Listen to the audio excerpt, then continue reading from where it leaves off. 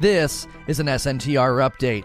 If you're watching this on my updates channel, hit subscribe and the bell button for a constant flow of updates. If you're watching this on SNTR Gaming, it kicks off the live stream. I want to talk about Deathloop's gameplay and why I think the loot system is done very, very well in this game. I played a lot of looters in my time, and loot is one of the single most challenging things that I think lots of games face, especially when they want their game to be ongoing and something people enjoy for more than just one playthrough. Deathloop gameplay continues, in my opinion, to deliver twists, turns, and a complete mind job with its story, its attitude, and its unique approach to rogue gameplay that is infused into how the story is told. Something I quickly noticed after my last incredibly frustrating gameplay session is that they're getting a lot of things right with the loot. Hence, all of my frustration and strained efforts to protect the said loot. I got a lot of rage and a lot of salt in the last stream, and that's because they're getting the loot right. You don't care that much about a game and its loot unless they're getting loot right. Now, I will make this one allowance at the beginning of this video. I understand there's already some weapons and some builds emerging that might be a little bit broken or considered quote-unquote OP. That's something that I do think is somewhat unavoidable, but from a logistical standpoint, I think they're getting a handful of things right. Firstly, RNG and customization. The level of RNG in the weapon drops and the trinkets, combined with my ability to then use those things in a variety of ways with customization, I think is great for a handful of reasons. First, it lets me invest and experiment with weapons that I might be enjoying, or I just sort of naturally lean towards certain weapon types, and I'm able to then customize them and make them feel better. I tend to enjoy the Peppermill machine gun and the Strelic 50/50 shotgun right now, and trying out different things with those weapons has been fun. Second, what this level of RNG and customization does is it creates automatic combat depth from very early stages of the game, because you may approach the guns and trinkets in a completely different way than I have, meaning there's not just one option for play, but there's a lot. There's alternate strategies as well as varying payoffs. So, RNG and customization are the first thing they really get right. Second, they get infusion that doesn't suck.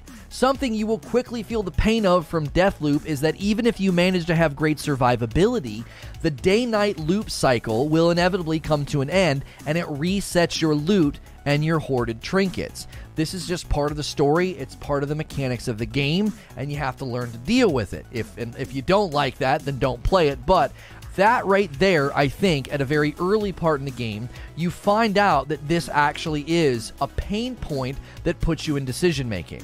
There's a new currency that has to be gathered. You protect this currency by either staying alive, or you have to go back and re-loot your corpse, like getting your souls back in Souls. You get like 1 or 2 reprises, meaning if you die, you get a couple mulligans, we'll call them. You get little mulligans, and you can kind of go back and get your currency. This created a really good tension and a pain point that I felt like had a good relationship.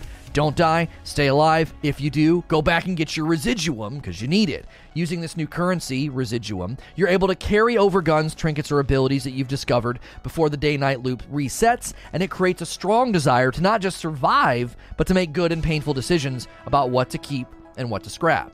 Lastly, I think looter shooters can learn from Deathloop. Too often, looter shooters fall into the predictable camp of there's 1,000 guns on the ground and 2 of them matter, or they fall into the camp of our loot table is too shallow, so we're going to be stingy, and that's the best way to extend the gameplay. Deathloop takes a very different approach. Loot Drops has just enough RNG and static drops to ensure you can loot up for a run, but then it creates value that is more determined by the player's preferences and choices than just the typical, well, this is a blue gun now, scrap the green. Looters that do seasonal content could really start to make and take inspiration from the way that Deathloop treats the player with a healthy dose of empowerment and wagging that finger and saying, you don't get to keep everything. It naturally increases loot value while limiting the player in just enough ways to keep them coming back. If you like these short update videos, hit subscribe and the bell button, and I'll see you in the next one. And if you're here live or watching this as a past broadcast, we take these topics and then we bat them around. So if you like the VOD, if you like the past broadcast or my opening video, be sure to hit subscribe and the bell button so that way you're here when we're live. If you're here live right now, submit those questions and let's chop this one up. Let's chop this one up. Do you agree with me? Do you think I'm right? Imagine going from one season to the next, and you got to choose what comes with you. You know, do the death loop pain choice of like, do you have enough currency? Did you prepare? You can only bring this. You can only bring that. Like, put people in that position to prioritize. Use that question command. Pick my brain. Ask me questions or give me feedback. What do you think? Do you think that this game's loot system could inspire looter shooters? System could inspire looter shooters. Or you're going to have people feeling this sense of like, what's the point, right? Like, let's say, for example, you don't want a pistol. You want a shotgun. And if you spend all day getting pistols because the drop rate's low and he either drops a shotgun or a pistol. So you spend all day and get like 4 drops. And pistol, pistol, pistol, pistol. And you're like, you're happy. You're like, oh, I wanted a pistol. What if it's the inverse of that? It's just all shotguns. What if one player wants the shotgun and one player wants the pistol, and the propensity there can frustrate you? This is why generosity is so important. And I think one of the number one ways to protect against generosity running into ground and like the ship just crashes, you have to have RNG on the weapons themselves. So it's okay if like a shotgun drops, a pistol drops, shotgun, pistol, you're like, this is great. And you're combing over them, you're looking at them, you're like, well, this one has this and this one has that. Like having different potential perks, rolls, or, you know, whatever, I think enables you to feel that sense of, I'm getting closer to the one that I want, instead of, well, I spent all day and didn't get a single gun to even look at. I wanted a shotgun and I got pistols all day, right? It'd be a cool idea. I just know from the game that should not be named and other games that I've played in the past, the community will rage because they can't keep what they have worked for. I don't think you could do it with an existing game because you would upset player expectations. You'd have to have a new game that sets it up and says, this is how we keep things relevant. Does the system promote the rich to get richer because they can save more than the casual, or does it act as an equalizer, rubber banding casuals and hardcore back to the same point? I think, Brutal Gear, that's an excellent question. You, as the developer, would attempt to do exactly what you just said. Make it more of an equalizer, sort of rubber banding effect, but I still think you'd want to feel a benefit if you were a hardcore player and you'd been saving up. I do. I think you'd really want to be like, I feel that I benefited from all of my saving. I feel that I benefited from all of my heart saving up. I do. I think you'd really want to be like, I feel that I benefited from all of my saving. I feel that I benefited from all of my heart. And you're all equal. You just have de-incentivized people from feeling a sense of pride, feeling a sense of accomplishment, feeling a sense of like, man, I put in all that work and now it's all gone. You know, you would want there to be a difference between the hardcore player and the casual player to a certain degree. Now, again, you wouldn't want it to be, as you've said, like a rich get richer. Like, I walk into the new season, I'm like, I got everything. I don't have to sacrifice a single thing. And then the casual player's like, I have a nickel. I can save I can save a helmet. And they don't get to come forward with anything else, right? Tarkov does it with wipes. I'd be interested to see how that works. In a looter, I'd be interested to see how that works. Like an ongoing looter shooter, you know. Imagine if like Outriders was an ongoing looter shooter with seasons, and a season would hit, and you would have to like go. You could write it into the lore, right? You could write it into the lore. You could say, well, if you come and walk through this, you're going to get transported to another part of the planet, and you can only bring so much with you. So if you want to go into this era of the game, you can only bring so many things with you. Now, you want to go back to the old era and grind it, go back to the old area, that's totally fine. But anytime you come over here, yeah, you got a little transport vehicle, and you can only fit so many things on it. It would feel like a slight reset, but it would be you making those choices and decisions. And then they would just know there's ample amount of loot and drive in the new area that you'll just start replacing. You would just start naturally replacing what you had earned, what you had found, you know. Doesn't the Hunt Showdown have some whatever keeping loot the longer your character survives matches? Sounds like a new game plus where you can only keep certain gear. Sort of, but you'd be going to a new area. It'd be a whole new story. It'd be a whole new DLC. They'd be like, yeah, there's this new enemy and force over on the other side of the planet, but we have to travel to get there. And in order to get there, you're gonna have to basically only bring so much of your gear, right? Tarkov's a looter. It's like the whole point of the game, quests and loot and leveling your base, and then all progress and gear gets wiped and everyone starts over at the same place.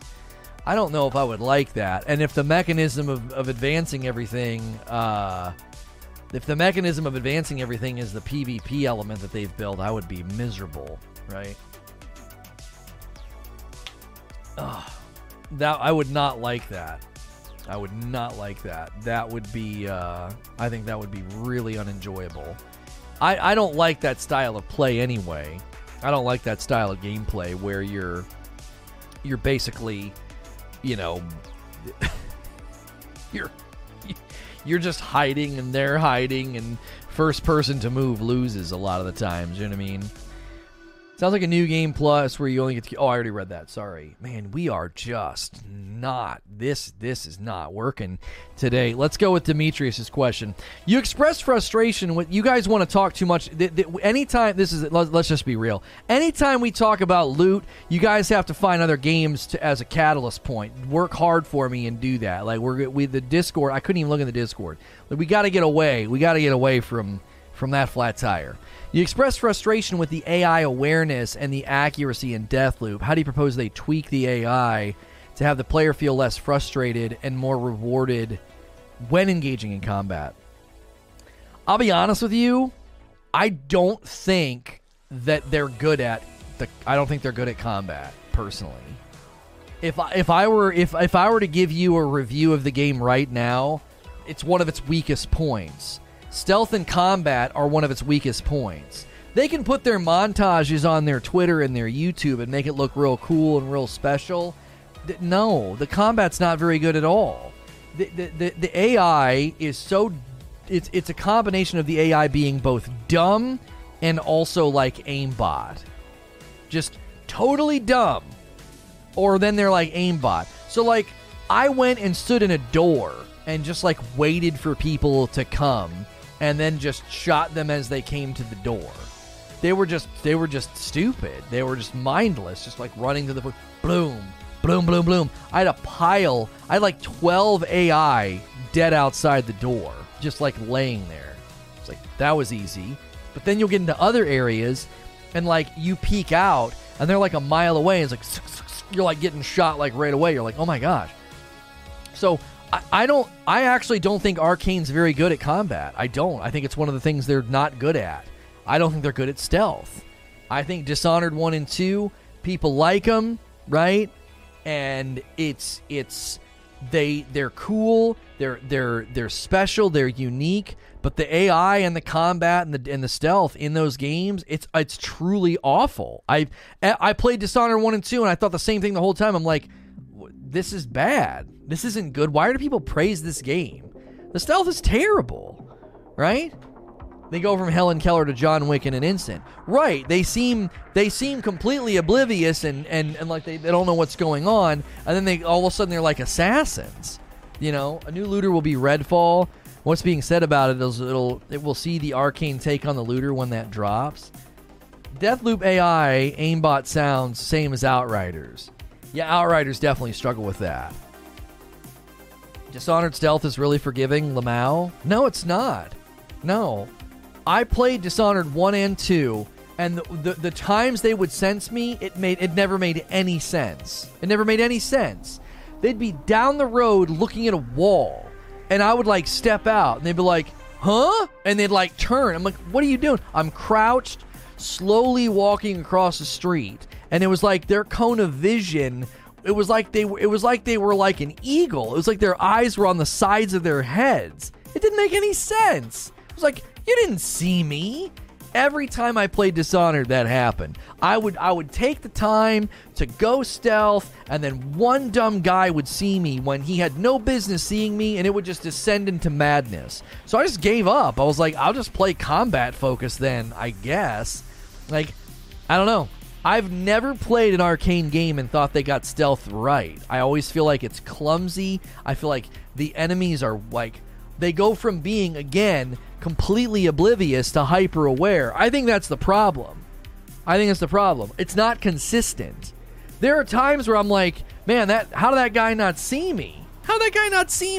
And then the next room I'll go in and the guy's like, huh? And it's like, wait, you shouldn't have been able to see me. Like, it doesn't, it goes back and forth. It goes back and forth between being incredibly frustrating, like you can't literally move like 2 feet, to being like, these guys don't even know what's going on. It's like they're on some sort of difficulty RNG dice roll. Like, some of the enemies are going to be insanely good, and they say that at the beginning of Deathloop. To be fair, they do say that, like, some enemies, when you like scan them or whatever, some enemies will be more accurate and aggressive than others, and that's okay. Sure, that's okay, but it's like, that doesn't make for a consistent and fun experience when you're trying to go through stealth. You know, like, there were stealth sections at the end of Ghost of Tsushima that I didn't like because it felt really forced. But I never felt like in Ghost of Tsushima or Assassin's Creed, even this new game that I've played and will premiere later today, Origami 2, I never feel like, oh my gosh, well, that guy was super aware, and that guy must have been wearing headphones. Like, I've never felt like that in other stealth games. I only feel that way in Dishonored 1, 2, and Deathloop. It just, I don't know. I thought Dishonored stealth mechanics would be more like Splinter Cell, but it wasn't, and I put the game down because of it. It felt too clunky. I never felt like it felt clunky. I actually always felt that it was like loosey-goosey, right? It feels loose. I disagree with that one. I felt the stealth and combat felt great.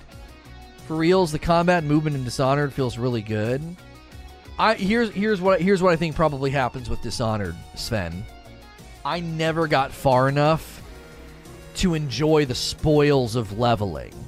I feel like early game Dishonored is incredibly frustrating, and late game Dishonored, you're like a god, right? There's like a tipping point where you're able to like teleport and sneak and do all these things, and in the early game you don't have any of that yet. Like, maybe they want you to feel that way. Maybe they want you to feel like weak, and that like sneaking is hard, and that like, oh, I can't do that, and I can't do this, and you know, maybe that's what they're going for. Maybe they're attempting to create like a sense of progress and power fantasy. And if I just played longer, like, a lot of people hearing me saying this are probably like, what are you talking about, man? Dishonored was so great. Well, if they played it all the way to the end, your memory is of the end and not the beginning. My memory is of the beginning. I would get a couple hours into both Dishonored 1 and 2, and I just got irritated.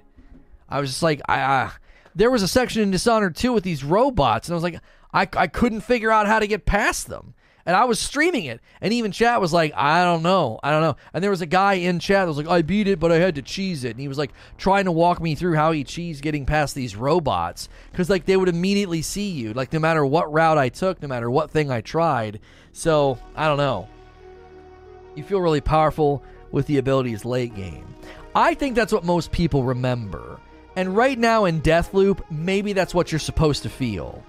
Maybe that's the idea. It's passive storytelling. The main character doesn't have a lot of abilities. He doesn't have a lot of guns. He doesn't have a lot of strengths. And so he's kind of having to survive through really creative means. Like, you're sneaking, maybe you're hacking, maybe you're completely avoiding combat, right?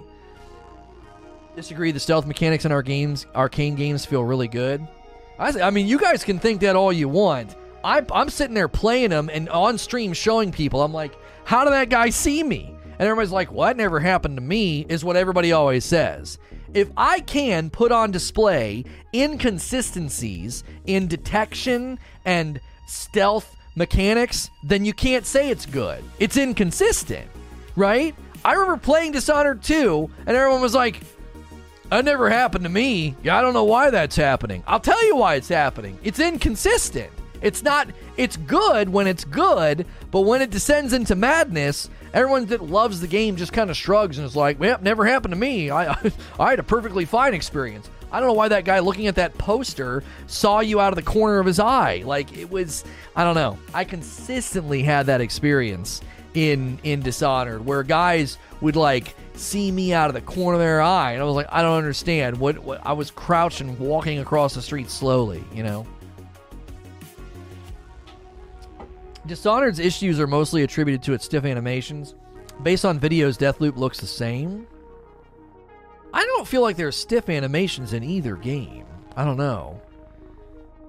Finally able to catch the stream live. My work schedule switched from nights to days. Well, thanks for being here, Skiffy. I appreciate it, man. We might have to do some more announcements on the main channel just to remind people we're live streaming over here, because I don't know.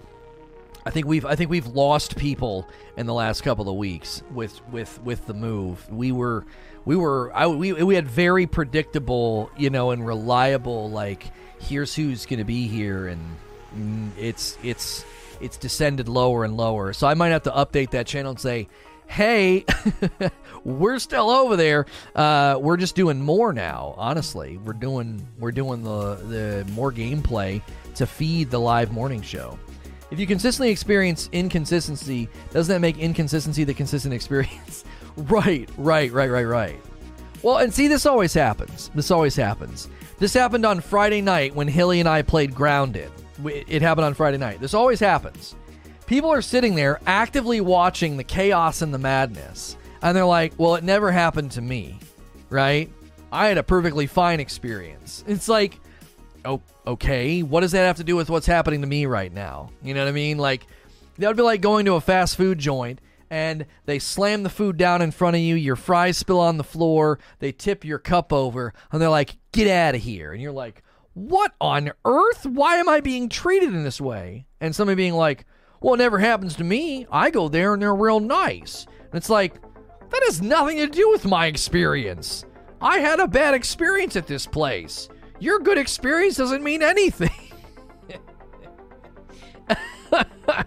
I'm looking forward to you digging into games more. I'm looking forward to it too. I miss doing that, and I was so worried. I was like, dude, New World's gonna launch. What the frick are we gonna do? How am I gonna play it, you know? And I wanted to play Ghost of Tsushima's Director's Cut. It'd have been really, really fun to play that to completion with you guys on stream and then do like a full review of it. And now we're in a position to do that. We're in a position to, like, play something to completion and maybe do a couple videos on it, maybe do a couple opinion pieces on it, but then also do, like, a full review of, like, here's what I think of Deathloop. Like, Deathloop gameplay gets the loot right. Like, that's an opinion piece I'm doing today. And then we'll obviously continue to play it. And then maybe eventually I'll be like, here's my complete review and breakdown of Deathloop as a full game, right? I already had breakfast today. I'm unaffected by the constant food analogies. There you go. There you go. But that always happens in games. Always. We had a terrible experience with Grounded on Friday night. It didn't make any sense.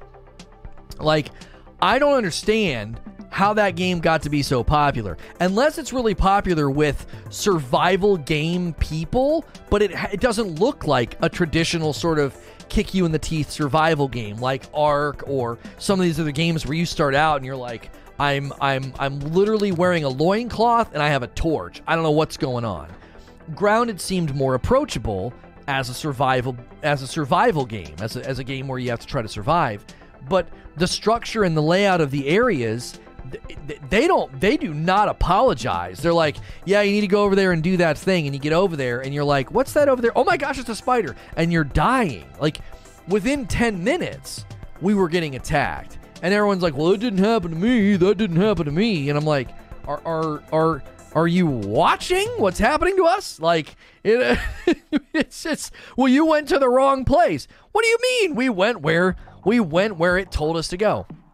But that always happens. You know, I'll play Dishonored on stream for you guys, and I guarantee you I could boot up Dishonored 2 right now, play for an hour, put on full display the inconsistency of the stealth and the detection, and people be like, well, it doesn't happen to me. I had a great time with it. And they'll just sort of shrug it off. Like, don't you see the fact that it, like, that it can happen is an indictment of the game's consistency? I prefer when you break things down as you play, not just raw gameplay streaming like they do on Purple. We're trying to have a really, really good symbiotic relationship between, like, the live show in the morning and the gameplay in the afternoon. So you sort of are like, oh, I want to see him play. I want to see what he was talking about. Or, oh, he's going to play New World today. I want to see him progress because I'm interested to see he said this about the looting system or whatever. Grounded is a survival game like those games. That's why it's popular. That and the aesthetics. Yeah, but here's my thought on a survival game. Here's my thought. No Man's Sky is a survival game. And you know what doesn't happen after I walk 10 feet in the beginning to go, I don't know, get carbon or go get some ferrite to work on something? You know, here, welcome to No Man's Sky. Here's all the early stuff you've got to do. You know what doesn't happen? I don't get murdered for, oh, well, yeah, you walked over the ridge and there's a dinosaur over there and it ate you. I didn't have that experience in No Man's Sky. I didn't even have that experience in Ark. And Ark's pretty tough when it starts out. You're like freezing to death, right? You've never played it on survivor mode? So when you play on survival in No Man's Sky, you're automatically getting attacked everywhere you go? Or is it just that you can actually lose your stuff and die?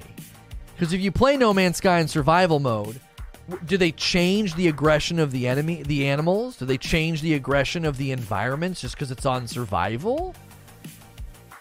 You died constantly. Now, if you start out on a harsh planet, the planet will be killing you. You know, maybe there's storms, maybe there's acid, maybe there's rain, maybe there's whatever. You're going to die so many times in the beginning. I didn't even get off the first planet. Huh. I didn't realize that they did that they turned up the aggression when you turned on No Man's Sky Survival. I just thought it was like, well, no, now it's in survival mode, so like you can actually like lose your stuff. You know, there's an actual risk. I play all survival games, love them to death. One of the best genres in gaming. I would have preferred just to go into that game Grounded and be like, can I just play normal? Can I play a campaign mode of this? It's a charming little game. It's a fun little game. Hilly and I laughed for 2 hours straight. And then the last hour, I was like, I can't take this anymore. I'm not having fun. We're just getting picked on. It feels like the game's picking on you. Animals do attack and the drones are worse when you go into survival. It's legit difficult and it tests a lot of your knowledge about the sandbox. I did not realize that when you went over to survival that they actually cranked up the difficulty. I thought it was just for people that wanted that laden risk of like, well, no, yeah, you're going to lose your stuff. You know what I mean? I can understand that viewpoint. Yeah, it just feels like the game's picking on you, you know? And so I never played No Man's Sky Survival. I wasn't interested in it. I wanted to play the campaign. I wanted to play the story, especially when they added the Artemis story. I loved the Artemis campaign storyline in No Man's Sky. I thought it was really dope. And when I was playing Grounded, I kind of thought the same thing. I was like, couldn't I just play through the campaign and the story and like make these cool discoveries? Because it was really cool to discover like that base under the tree and like find the wires and like work on the thing and like all of a sudden I've got armor and now I've got a spear. That was really fun. But what's not fun is every 10 feet getting dirt kicked in your eye. It's like, oh, you're dead. You're dead. Oh, you're dead. You're dead. You're dead. You're dead. You're dead. It's like, I have enough pain and disappointment in real life. I don't need it in a video game, you know? I said the same thing last night when I was playing. I would love a Grounded campaign. It would be such a nice, like, because then Hilly and I would beat it. We would go back and beat that. We can't go back to that game now. It's not fun. It isn't. It's more like we're going to take your stuff and you're going to like it. Yeah, I don't get down with it. I'd rather play Dark Souls. You know what I mean? I'd rather play friggin' Dark Souls than that. You haven't tried Valheim. I know it's been out for a while, but they added stuff last week. I know they added some stuff to Valheim, and people have been wanting me to play it. Unfortunately, I don't think it's just not lining up right now with everything else that we're trying to do. That's why I don't play Dark Souls. I love that about Dark Souls. The grit and the fire and the fury from the most recent episode of From Friday. Oh my gosh, that's great. That is great. I knew I could beat that guy. There is a weird sort of serene place in the midst of the salt and in the midst of the rage when you know I can and will defeat this boss, even while you're losing and getting angry, right? Lono would rather play Dark Souls, makes me so happy. Tristan is FromSoft all the way, that's right. Valheim could be a great game to play with Hilly. Really? You think so? The only game where you can get dirt kicked in your face is Dark Souls, and you say thank you and keep going. Valheim could be good with Hilly, especially if you throw in your usual banter. I'll take a look. Is there a way to play Valheim and, like, can you cruise and just take it easy? Or is it like, because that's the thing. As soon as the game tips over and is like hardcore, it doesn't work. It doesn't work for what we're doing. It doesn't work for what we're doing. Running on a different fuel type when you're in a fight, that's right. You're like, I'm going to frickin' beat you. Friday's Pontiff defeat was glorious. You know what makes me so mad, Barrier? It would have been so legendary on that third run where I basically beat him and the camera like freaked the frick out and I got stuck in a chair and died. It would have been so legendary to beat him on third try. People would have been like, this guy is a freaking legend. Doesn't play Dark Souls games and just beat one of the hardest bosses third try? Get the frick out of here, Lono. It would have been so legendary. You know what I mean? You can do literally what you want. You can take Valheim super easy. You can build for 12 hours if you don't want to engage in much combat. Really? I thought it was going to... I think the reason I stayed away from the game is like, I don't know. I didn't do enough research, I guess. I just assumed Valheim was going to be one of those games that was like, if you're going to get your stuff stolen, destroyed, broken, whatever. The Souls community would have exploded. Oh, I guarantee you, if I would have beat that boss third try, people would have accused me of, like, watching videos or training ahead of time. I had never fought that boss before. And if I'd have beat him third try, I guarantee you people would have been like, nah, this is suspect. The guy, no way. There's no way. Souls community would have accused me of cheating. And by cheating, I mean, like, prepping beforehand. Anyone here started to play New World, put Valheim original soundtrack in the background. You can thank me later. Oh, is the soundtrack really good? I missed Friday's stream. What boss did he fight? Pontiff, whatever the frick it's called. The guy that swings his sword. He's got two swords and swings fast and like he splits himself in two. What's that game you like to prepare your camp during the day and fight zombies at night? Could have a good rhythm. You can set passwords to your world so it's only you and Hilly. Oh, really? Yeah, Pontiff Sullivan. Yeah. He's a real B. He is. Valheim would allow you and Hilly to have your own sandbox free of griefers for any stressful encounters. Why? We might have to try it then. I've been wanting to get into Valheim, but it's just like, well, I don't have time. That might be good. The Forest? Yeah, is it called The Forest? I don't know. Let's put another question on the board. You guys are free to use the question command. We need a new command, because I think people are nervous to use the question command if they don't have a question. What would be a good command for, like, we're just going to showcase your comment like this? I'm happy to showcase a comment here about the subject. Maybe showcase is the right command. I don't know. I feel like we need another command that indicates, like, hey, let's get your comments up on the board, right? And then you try Valheim, and I'm upgrading my membership. Why? Ask. But the problem is I don't necessarily need questions. I just need a comment to throw up on the board, right? Like, you could say, I think the game loop in Anthem was the best, and loot once they got it right. This is totally fine. On the subject of loot systems and the loot system in Deathloop and the loot systems in looter shooters, it's totally fine to throw this up on the board and then I interact with it.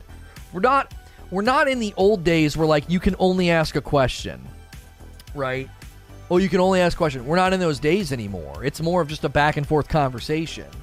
I think that Anthem, I honestly think Anthem had the most promising the comment. You guys think comment will work? Huh. Valheim's an extremely beloved game, that's why. Display. Let's go with comment. I feel like comment makes the most sense. Use the comment command. That might sound generic, right?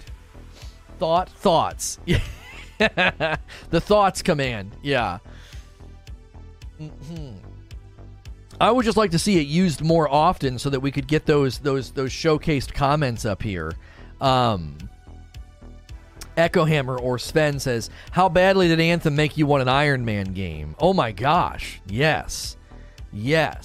Oh, especially when you played as the Ranger. Highlight? Use the highlight command to have your comment highlighted on screen. Discuss is good.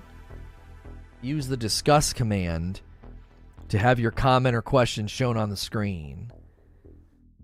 I remember getting sauce on my first few times at Pontiff. Wish the sword was that good when I use it. Yeah. You know what's funny? You know what's hilarious about that fight in Dark Souls? I had so many people doubting me. They're like, oh, this fight's miserable without parry. And I went on that last run, and this son of a gun didn't touch me on phase 1. Didn't freaking touch me. I was in the zone. I knew right when to dodge. I knew when his attacks were going to continue, right?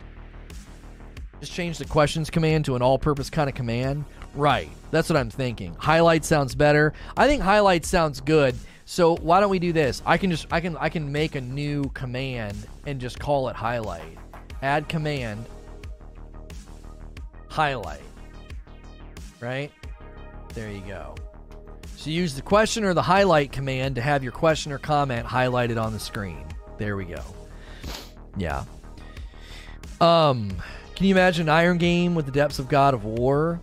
Yeah, that's what I was hoping for Wolverine. Give me like a God of War skill tree and like abilities and like stuff like that. Hot take? I don't want people's hot takes. That can get obnoxious, I think. Demetrius says, how do developers strike a balance between making currency fees valuable and rewarding to spend while simultaneously avoiding the currency being too abundant or too grindy to acquire? Well, the dilemma I always have with a currency is that the currency is so transactional, right? So let me give you an example that might make sense to you, because this is how it makes sense to me. Anytime I would be studying for a test, dates were really hard to remember. Do you want to know why? They're static. In 1510, this happened. In 1672, this happened. There's nothing there. It's just a date, right?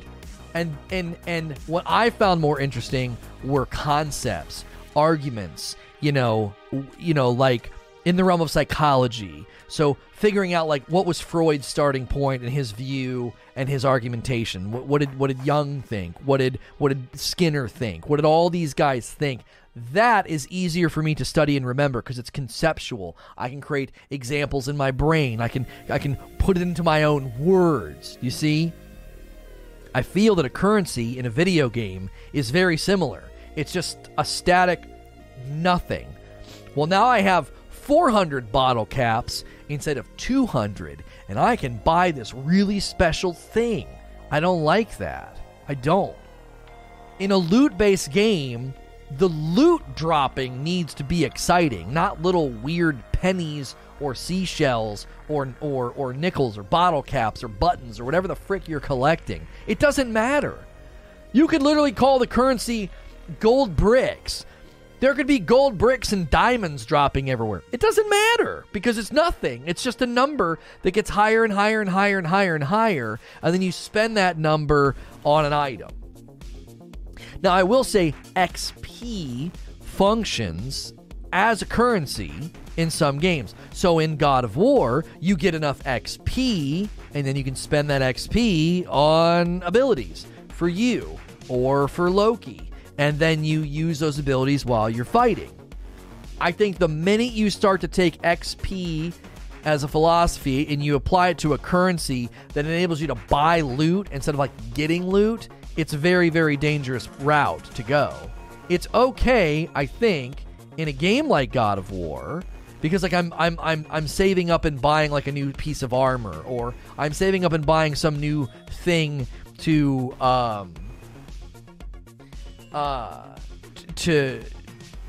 I'm saving up and buying like a new thing to put into my axe, right? But at the same time, that's not a looter, you know? God of War is like action adventure. It's more linear. There is loot. There is customization, right? There are choices that you're going to make. We're 40 likes away from 300 likes, guys, if you want to roll the likes over. But in a looter, the minute I'm playing a looter and I feel like I can just save up money, this is where Borderlands 3 fell off the rails for me in the first play session, right?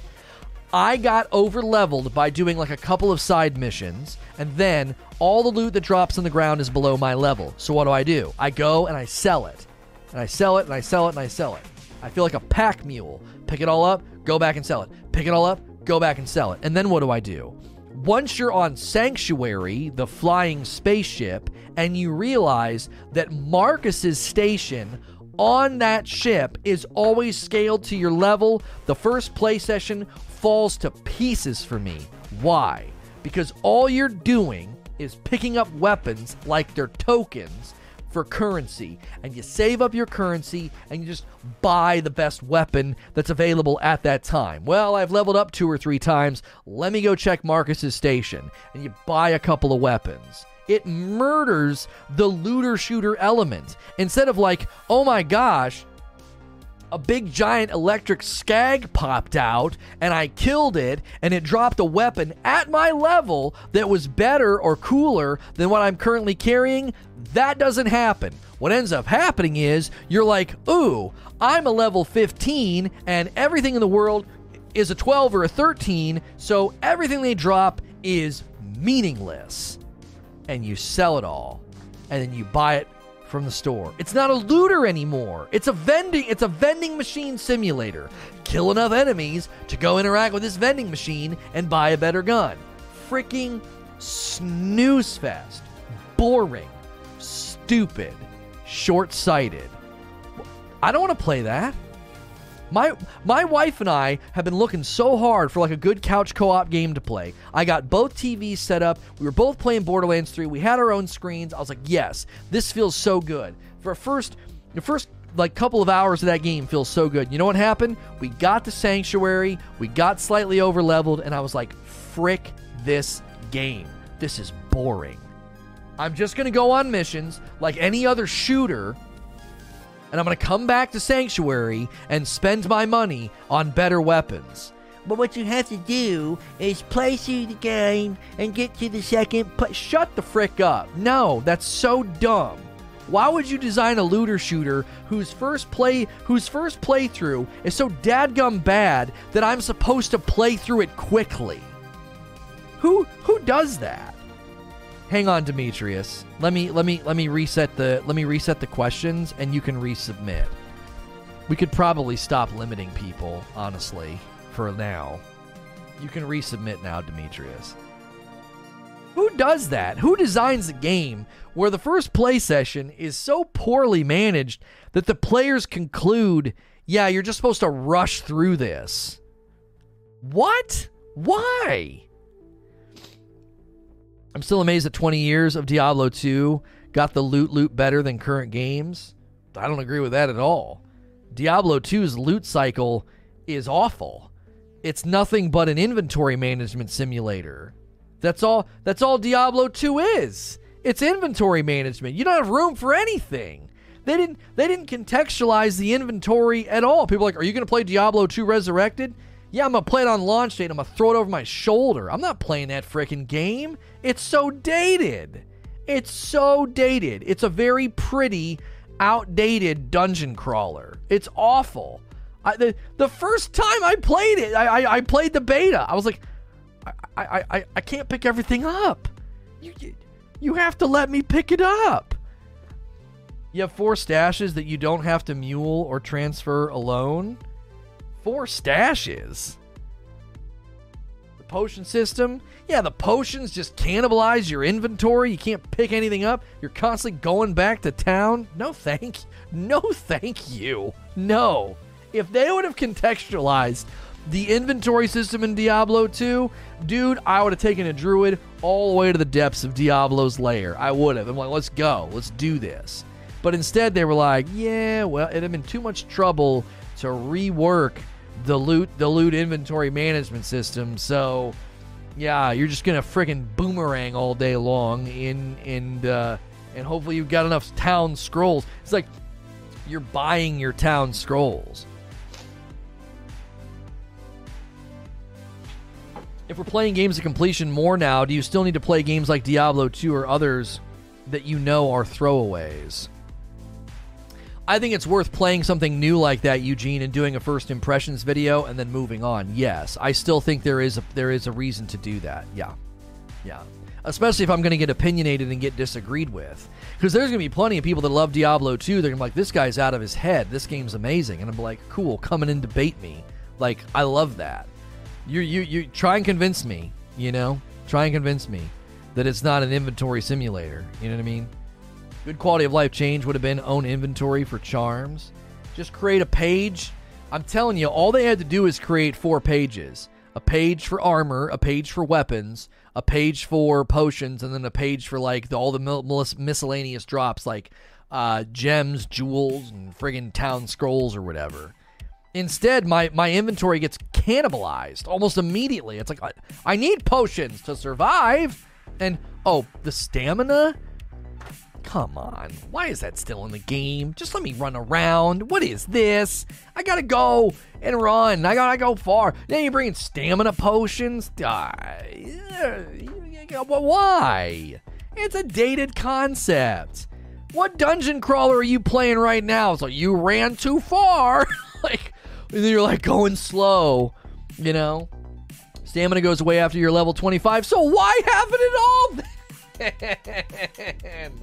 If it just goes away once you're level 25, what's the purpose? Just to frustrate me? Yeah, dude, you walked 10 feet. You're out of breath. What? I thought I was like an undead warrior. I thought I was almost like a demigod, and I run like 50 yards. Oh gosh. I'm already a 39-year-old dad. I know what it is to run and run out of stamina. I don't need to feel that in my video games, please. If it goes away at level 25, just get rid of it altogether. That's another way they could have contextualized that game. I don't know. It's a nostalgic love letter to fans of the game. It ain't hooking anybody else, I don't think. I really, really don't, right? Most of the problems you have become mitigated when you get to higher level. And that right there is exactly why they shouldn't be problems in the early game. What purpose does it serve? Why frustrate me on the road to level 25? Just let me enjoy the road to level 25. You know what I'm saying? Stamina thing hitting home. Actually, I have because of the bike, because of the exercise bike, I'm not quite as out of shape as I used to be. The real challenge is playing enough to reach 25. Right, just make the journey to 25 enjoyable. What purpose does it serve? They're like, yeah, this is really annoying. It is really annoying. Yeah, we know it's really annoying, so we remove it at level 25. Well, then why did you just remove it now? It's like in Borderlands 3 where they're like, yeah, we can have loot drop at your level. Yes, loot scaling, co-op loot scaling, we can give you that. Okay, give it to me now. No. You have to play through Borderlands 3 a whole playthrough before we'll turn that on for you. Why? Let me turn it on now. Why do I have to earn that? No, yeah.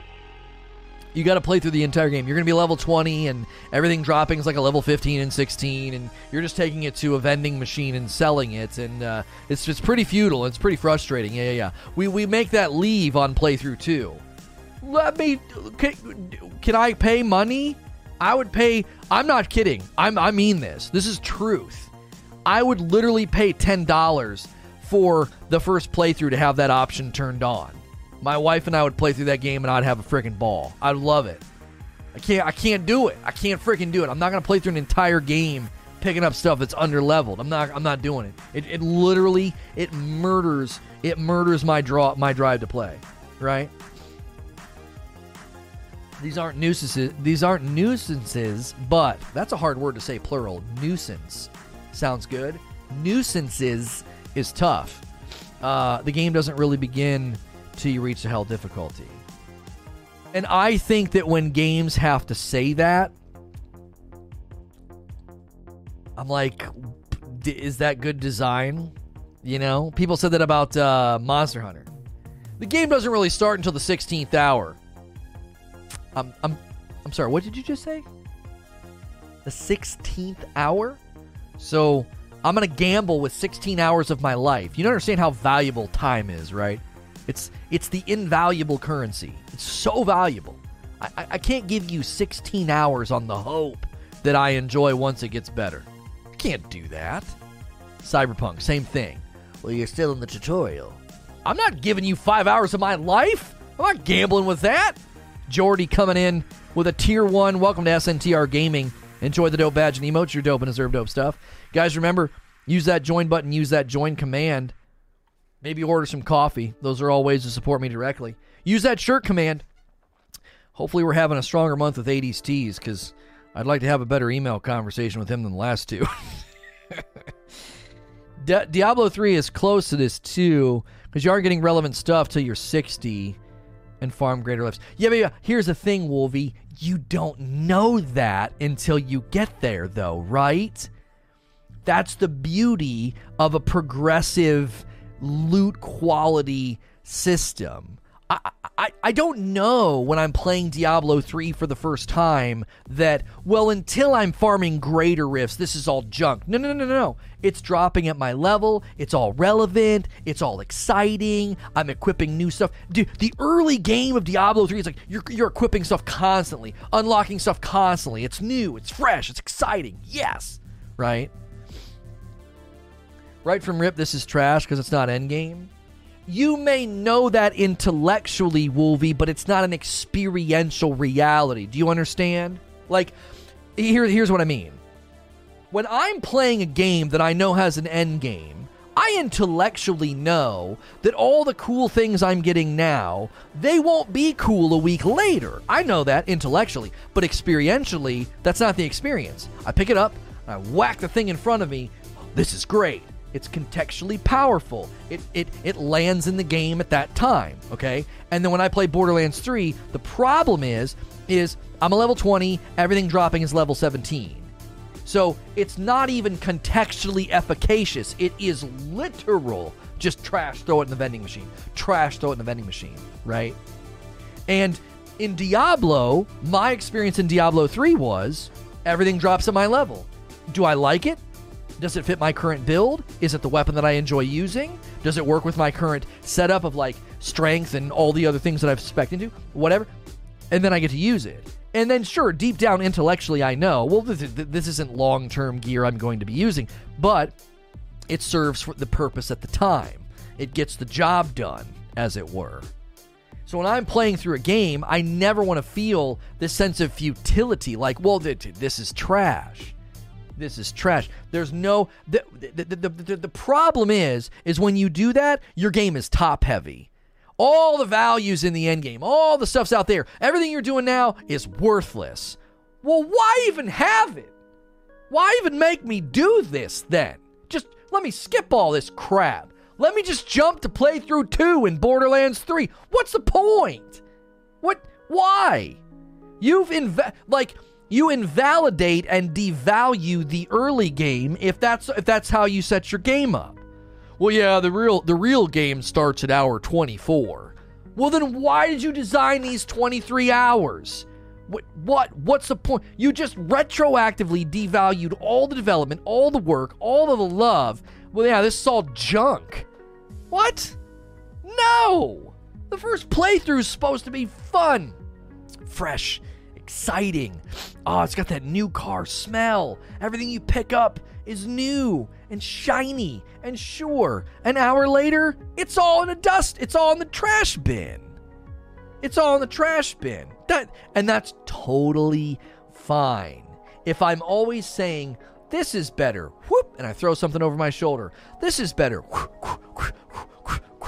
I'm just hacking my way through the enemies. Oh, bing, new thing dropped. Pick it up. This is better. Whoop. You know the meme where the guy's walking with his girlfriend and he looks behind at the other girl? That meme is a good looter. New loot, and then the girl that's upset is current loot. Your current loot's like offended. I can't believe you're looking at other loot. That's how a looter's supposed to feel. It's supposed to be like, you're the next thing, the next thing, the next thing. That's why the content loop hooks you. It's always triggering like just a little bit of bing. Oh, yay, I got a new thing. That doesn't happen when you set up hours or levels or grinding of just pure futility. That doesn't happen. Right? I thought you were running out of stamina. No, that's more like, oh yeah, guys, I'm cramping up. I'm cramping up, guys. Just give me a second. Kena looks good. Seen photo mode, beautiful game. I'm very excited. I love games like that, Mo. I really, really do. I'm not sure how all this stuff in Outriders feels. I'm just sitting around catching dust. Oh, I'm sure that's how all my stuff in Outriders feels, just sitting around catching dust. You're describing Diablo 2. That's the pushback that I'm giving. Like, there are players... Please tell me you're playing that to completion. We're really hoping that we made these adjustments in time, Eugene, to do that. Yes. I want to play Deathloop to completion. I want to play Kena Bridge of Spirits to completion. Here's the dilemma we're going to run into. Those games are now butting heads. I don't know. Does video game voting get sort of shoved to the side for a while, and every day I'm working on Kena, and every day I'm working on Deathloop? That might be the solution. I don't know. I really don't know. I don't know. I don't know the answer. Well, I'll brainstorm with Creature, and we'll think through what we're gonna do. What are my thoughts on Biomutant?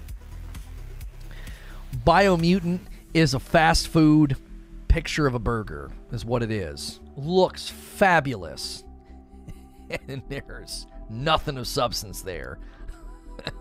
It's just, you see those commercials and you're like, oh man, look at that cheeseburger. Oh yeah, it's glistening, and the bun's perfect. Oh my gosh. And then you go get it. No substance. Maybe a stomachache later. Like, that's Biomutant. Biomutant's beautiful, super cool, super creative on the surface. And you peel back, you rip that label off, and it's just a disaster underneath. Just a disaster. It was so sad to me. And I know a small team worked on it, but...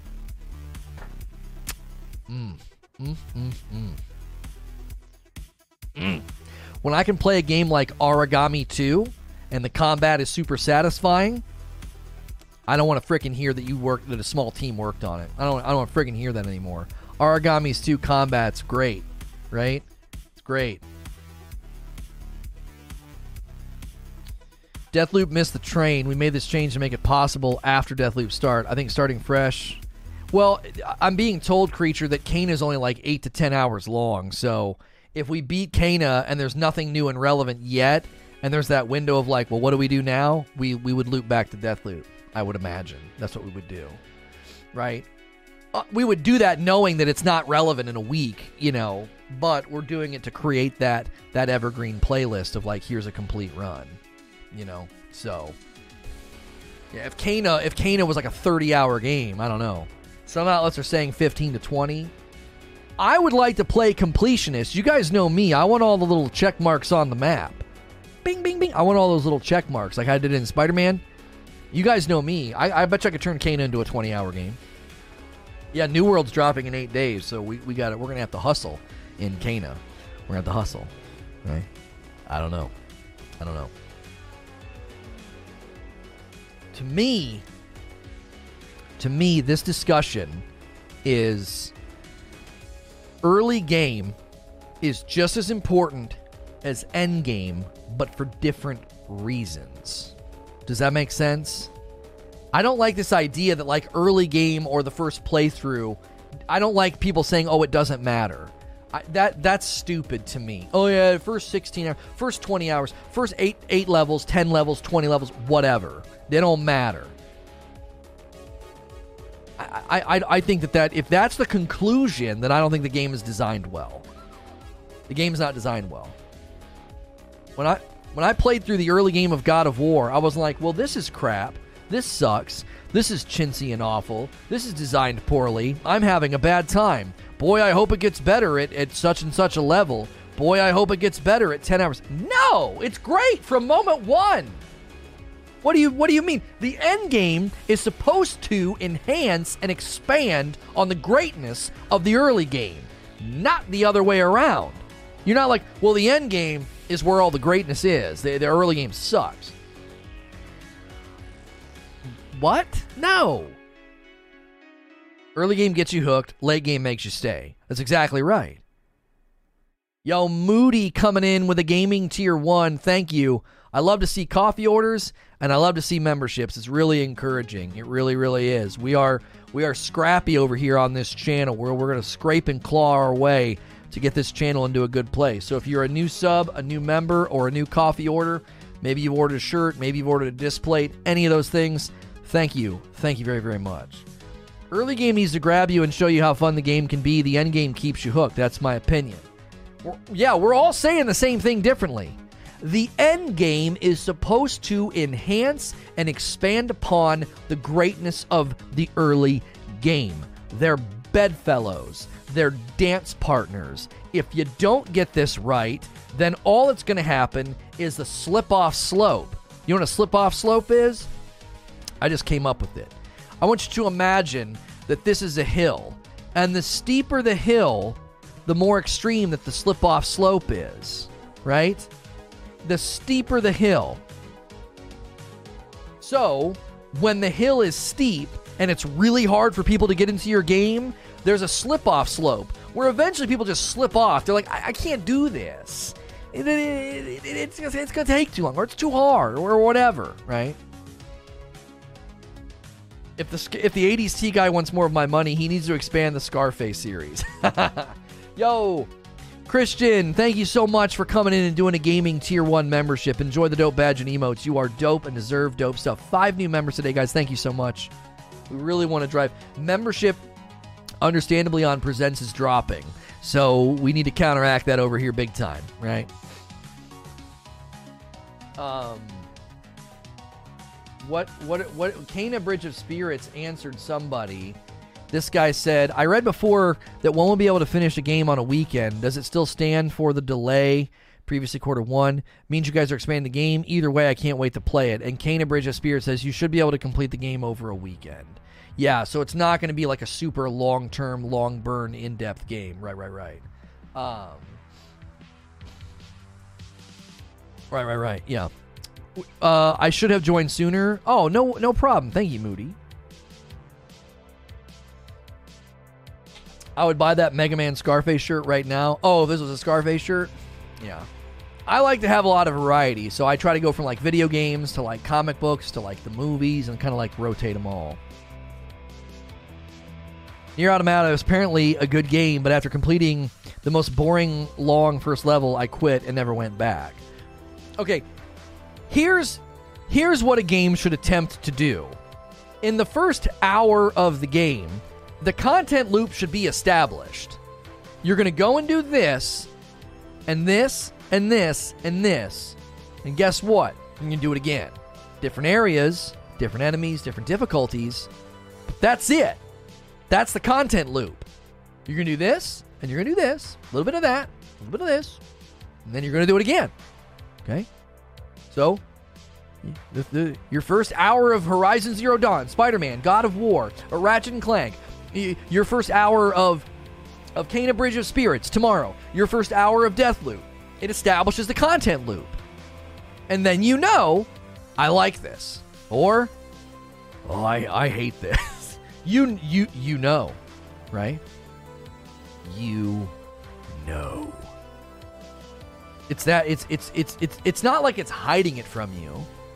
You spend the first hour and you're like, I don't really know what I'm going to be doing in this game. You know, the tutorial is awfully long. Now some games, it's going to take a little bit longer to establish the content loop because, the depth of the game, the size of the game, their substance, like there's too many systems, okay?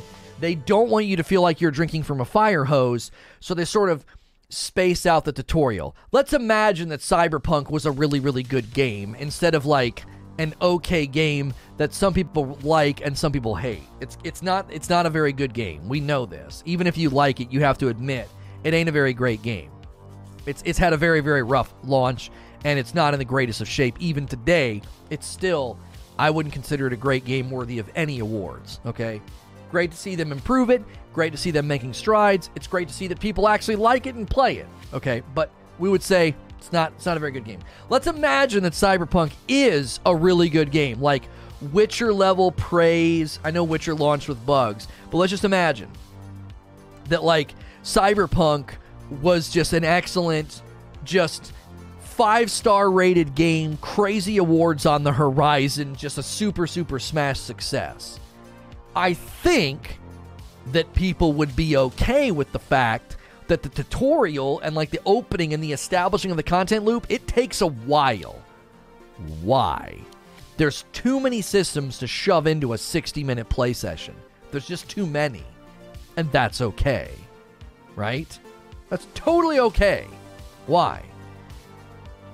Because it's probably better to treat it like, if you guys ever gone to like a place that's like tapas, and there's no entree, you're basically eating appetizers all night, right? They bring them out, and then they bring out some more, and then they bring out some more, right? They kind of space it out. I think that's okay. If you went to like a tapas restaurant, and they had like a giant, like giant lazy Susan table, and they just brought all the food out at the same time, some of it would get cold. It would be too much at once. I'm like, this is too much food at once. Like, you got to space this out. What in the frick? We can't eat all this. I don't even have room on my plate for all of it. I put 2 or 3 things on, and now everything else is just gonna sit and get lukewarm and cold. It wouldn't work, right? So some games have to sort of treat you like a tapas restaurant. Like, you got to bring it out in stages, and it's going to take a while. And that's totally fine if all along the way they are establishing the content loop.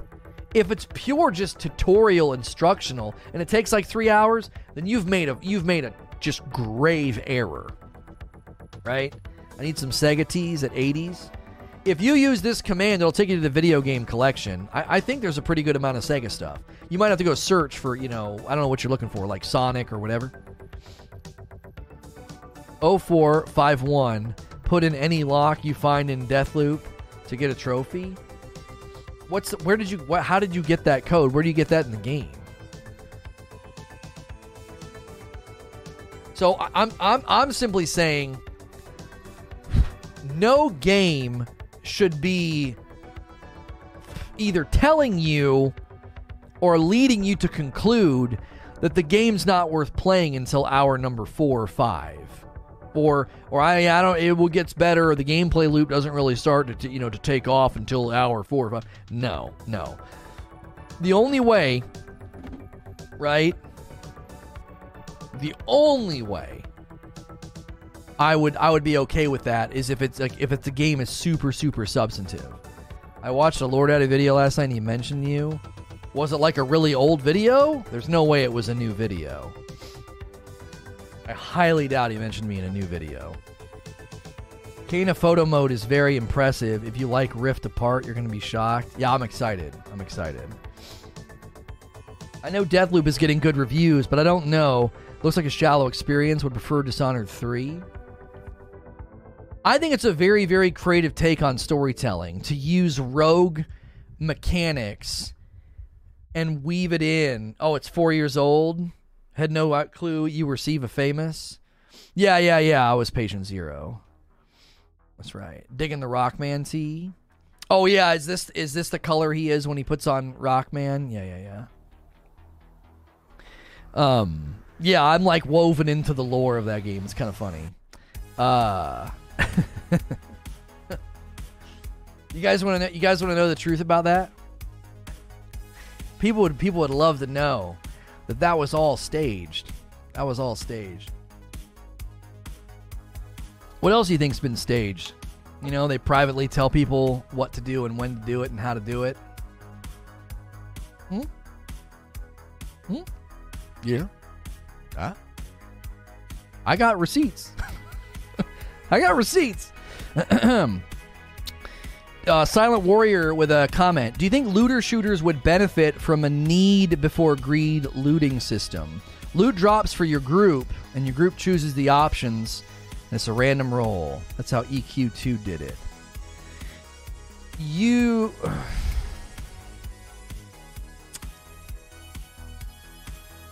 gotta be real careful with this, because like it would have to be woven into the identity of the game.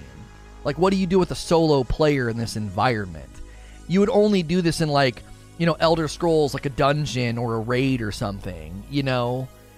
You know what I'm saying? That you'd have to weave it into the game, and it'd have to be in certain areas. I would think, and I think a lot of games do this in, like, the end game. Need versus greed is like a dungeon raid thing, and the team is like having those debates and discussions or whatever. Outside of that environment, I don't think you can just put this in a game. Like, yeah, everything you beat, every boss is need versus greed. Like, what do you do if you're playing by yourself? Do you know? It's going to happen. ESO removed the RNG drop. You're just impressed? I mean, I couldn't read Discord this morning because of the debate. I was like, I accidentally read one of the comments. Like, it's so easy to fall back into those discussions. So they bring a new loot system. Well, you would get the loot. So even if you were in this hypothetical, if I'm by myself, Silent Warrior, I just get to pick based off need versus greed. And even if I'm by myself, I'm not super familiar with need versus greed. I just know it commonly shows up in a group setting in endgame, like a dungeon or a raid. It's not something that like you interact with when you're by yourself. Last time I used a need greed system, it was Lord of the Rings Online. My wife and I played a really, really good Lord of the Rings game back in the day. If you're by yourself, you get everything. Okay. You're fine, Murph. You're fine. Even over the weekend, I couldn't open the Discord. Like, everyone was debating about the game. I was like, cool. You know. The Kena photo mode's incredible. Like, in-game time isn't stopped. So, so like, if you want to get, like, a really great action shot, though, the everything still keeps moving? If you're alone, you would just get the item. Okay. I mean, to me, that's like after the fact, right? That's like after the fact. That's like a, you know, if you build a really, really good loot system, right? If you build a really, really good loot system, then that can come behind as sort of a logistical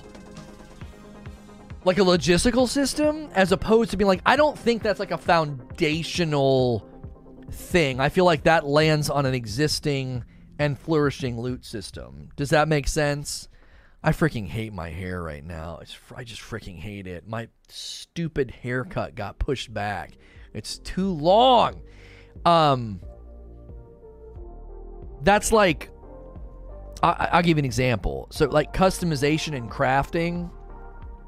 I don't think customization and crafting are foundational. I feel like they're logistical structures that come in after the fact. That's what I think. They come in after the fact.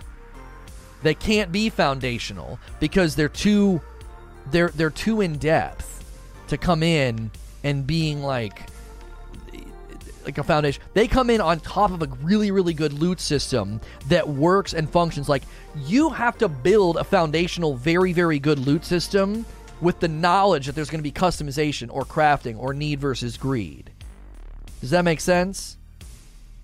It's like, I'm trying to think of an analogy.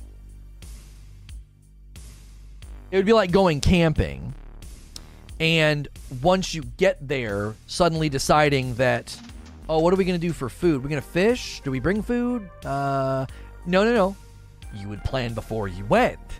you would either bring the tools necessary to forage and fish, or you would bring the food and the coolant systems and the cooking systems to cook and prepare what you brought, or a mix of both. And then once you get there, those logistical approaches to managing your daily sustenance, that comes after. Does that make sense? So like need versus greed, or customization, or crafting, that you have to plan before you get there, that's what you're going to do with the loot. You can't like get to the end game and be like, you know what would really help this looting system would be need versus greed. What would really help this loot system is crafting. No, not unless they built for it. People always brought that up in the game that we won't talk about. It's like, you can't just shove that into a game. It doesn't work. You have to build your loot from the ground up in order for that to be a thing. Like when you play Fallout 4, like crafting is there because they built the loot system around crafting. They didn't shove crafting into the loot system, if that makes sense. Google Beat says, if Insomniac made an Iron Man game after Wolverine, I would lose my mind. If I know anything about Marvel, it's that they kind of don't stop after just a few, do they? So I would imagine we're going to continue to get Spider-Man games. You know, in 2029, we'll be buying like Spider-Man 3. We'll be buying Spider-Man 3. And I would imagine, you know, I don't know what their plans are for Wolverine, but I would think they'll just keep cranking out Marvel video games. You know, you could do an Iron Man one, sure. They've got the Midnight Suns game coming out. You know, they've got the Guardians of the Galaxy game coming out. Now, obviously, we want Insomniac to handle everything because of what they've done with Ratchet and Clank and what they've done with Spider-Man. You know, we would want them to handle all of the property because they seem to kind of get it, right? So 2029, maybe Half-Life 3 will finally be announced. Yeah, maybe. Maybe by then we'll actually have Half-Life 3. It's possible. What do you feel is a more rewarding path to acquiring best-in-slot gear? Long, deterministic grinds that allow clear progression to the item attainment, or getting a super rare but powerful drop? I think it's somewhere in the middle, right? I think it's somewhere in the middle. I don't think either of these are good. I think they both have significant flaws. So the clear progression to item attainment is then a transaction of time. Like, if I put in enough time, I'm going to get the thing. I don't think that functions as well as there's always a chance. Now, but that doesn't mean I like the rare but powerful drop if it's super rare. No.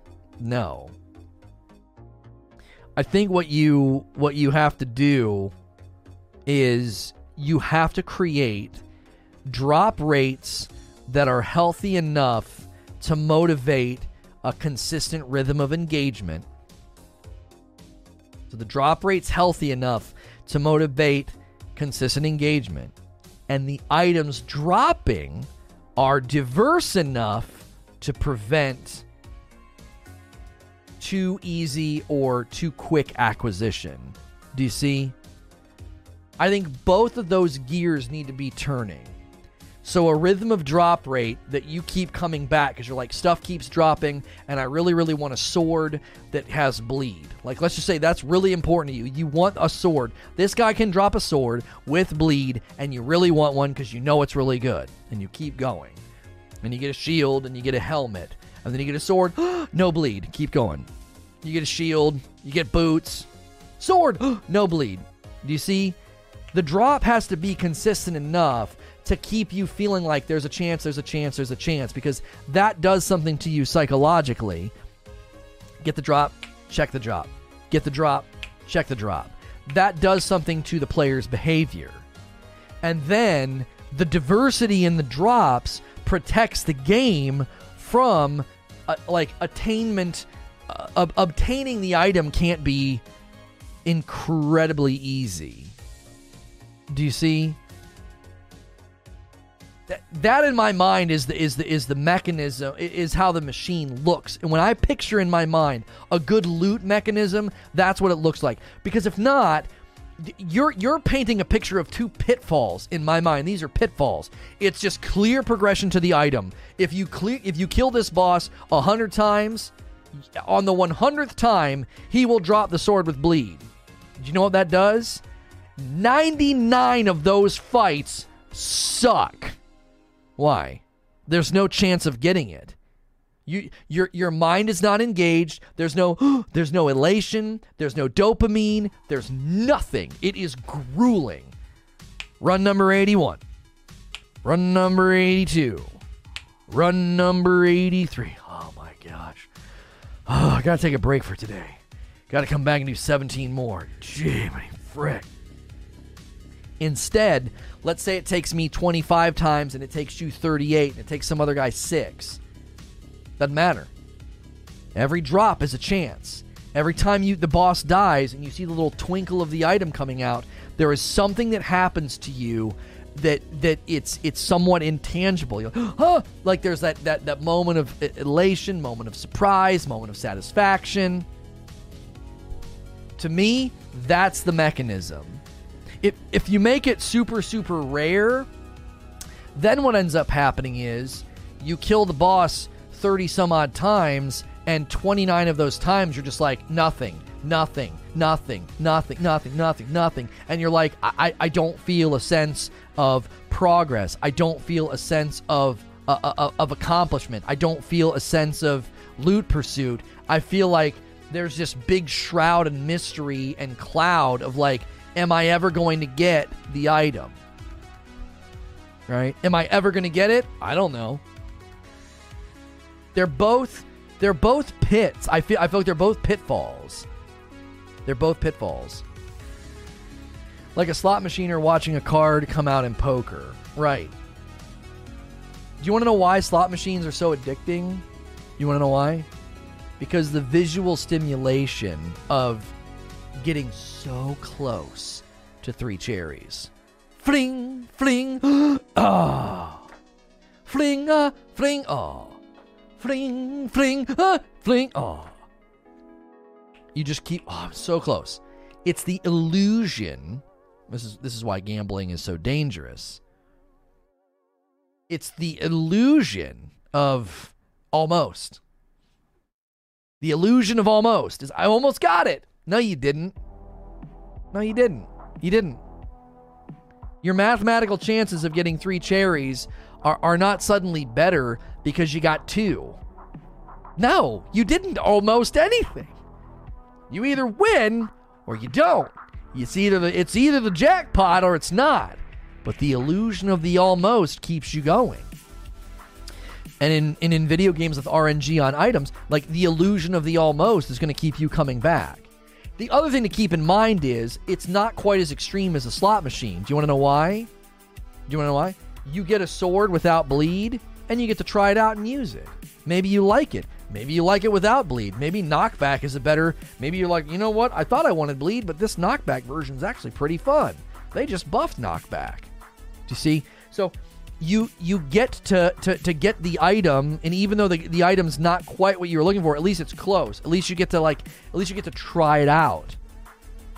That's why a loot system that is either purely deterministic of time and progression or super duper rare, I think both of those systems are inherently flawed. I think they're inherently flawed. Next question is, what kind of game is Kena? Action adventure? Yeah, like an action adventure, charming little game. Hilly says, do you like the loot system in New World? Have been deliberately ignoring as I want to play Day 1 fresh, but I can't help myself. Yeah, we're going to dive into New World pretty heavily, and from where I sit right now, the New World loot system, you want to know what the biggest pitfall is going to be for the New World loot system? It's going to be really recipe driven. What do you mean by recipe driven? You're just going to figure out the best way to create the best loot, and then you're just going to get that proficiency up. It's going to be very transactional, I think. I think that's going to be one of the pitfalls. If I right now was to make a prediction about what's going to be the shortcoming or pitfall of New World, I think that's what it's going to be. I think it's going to be it's too 1-to-1. It's to just do enough of this, just get enough of this, and then make this. You know? Is hitting 3 cherries better than hitting 3 sevens? Oh, I actually don't know. I was just giving an example. Look at Alex's heirloom grind. There's a chance of getting an heirloom from an Apex pack or guaranteed on your 500th pack. Talk about a carrot. Right. And the dilemma in something like that is, in my mind, is that the 500th pack is so out there. It's so insane. It's so like, it's such a high number that you feel like, well, I better just purchase. I better just spend the money. That's close to a squeeze. What I call a squeeze is when the game makes progression so long, so drawn out that no one's going to do it, or they're going to just feel passively motivated to spend money, you know? That's what I think. That's a squeeze. And that in Apex feels like, that's really close to a squeeze. That's really close to a squeeze. If good loot was common in games like WoW, it would lose the driving force behind playing the game. Not necessarily, no. If good loot is common in a game like that, what you can do is you can create an enhancement angle, a customization angle, some form of an angle to say, you've got good loot, but ... it's not great yet. People don't mind transactional progression in MMOs. It's not a looter. Yeah, MMOs are a little bit different. Yeah. If New World is more casual, is for more casual MMO players, is transactional better or worse? I think transactional actually is it fits. It fits the bill. It fits the format. That's the kind of game that they're creating. Is a game where you put in the time, you get the stuff. You know, like what David is saying, like, people aren't going to mind transactional progression in an MMO. It's not meant to be a looter. Now, there are items in MMOs that you can go grind for that have low drop rate. Like, maybe there's going to be some Wolf King in some cave, and, like, he can drop some crazy awesome thing. That'll be a thing, I would imagine, in a game like New World. But that's not, like, the primary grind. The primary grind in games like New World are more a matter of what's important to you. Do you want to get your fishing up? Do you want to get your crafting up? Do you want to get your cooking up? Do you want to get it all up? Do you want to get it up? Just kidding. You know what I'm saying? It comes down to you, and then you just invest in the lanes that matter to you, and then that creates your strength.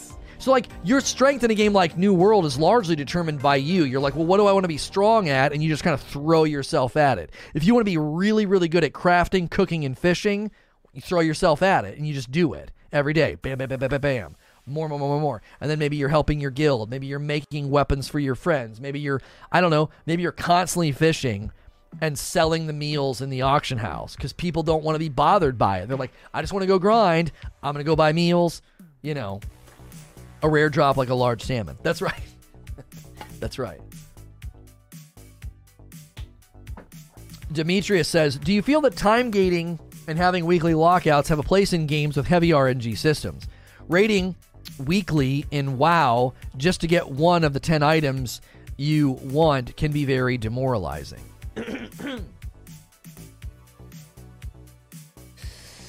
Yeah, this is a good question. Because this one's tough because good game design dictates that you can't let... How do I want to phrase this? You can't let people like brute force and browbeat the game into submission, and then they're with just enough time. They're like, with just enough time, they get the greatest item, or they get the greatest thing, or they just raid all week long. Now, the pushback is usually, if I want to raid in WoW all week long to try to get all the items, then let me do that, okay?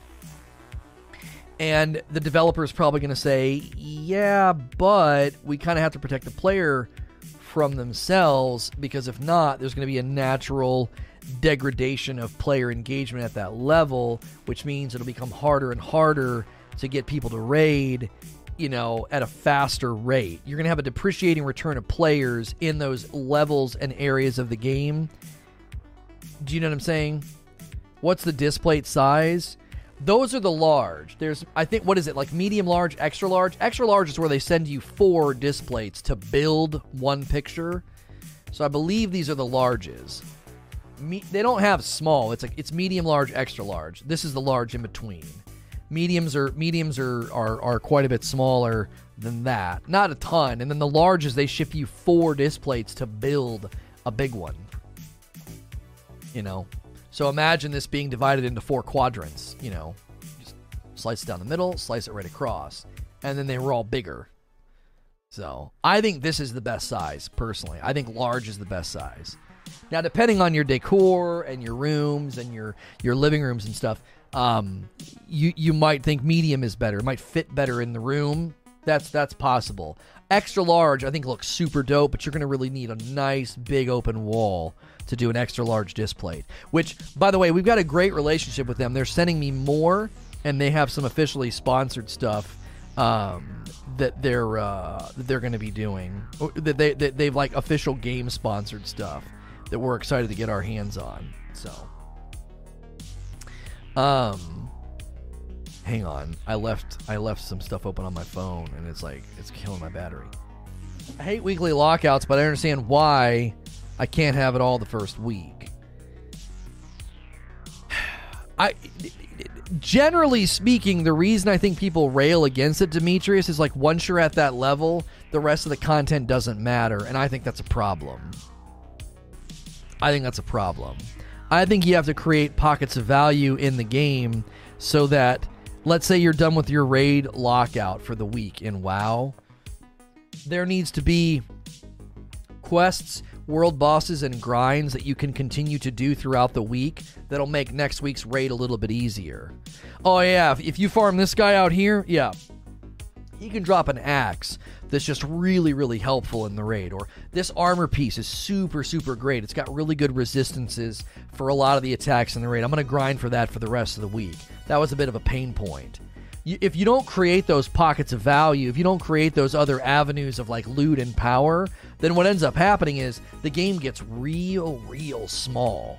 You got this big, massive world, this big, massive game, and your end game or your more hardcore, more ardent players are like, dude, the game is so small. All that matters to me is this one activity, and now I'm locked out for the week.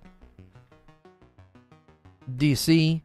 The lockout's not that bad if you're like, that's fine. I have other things I can go do this week that'll help with next week's raid.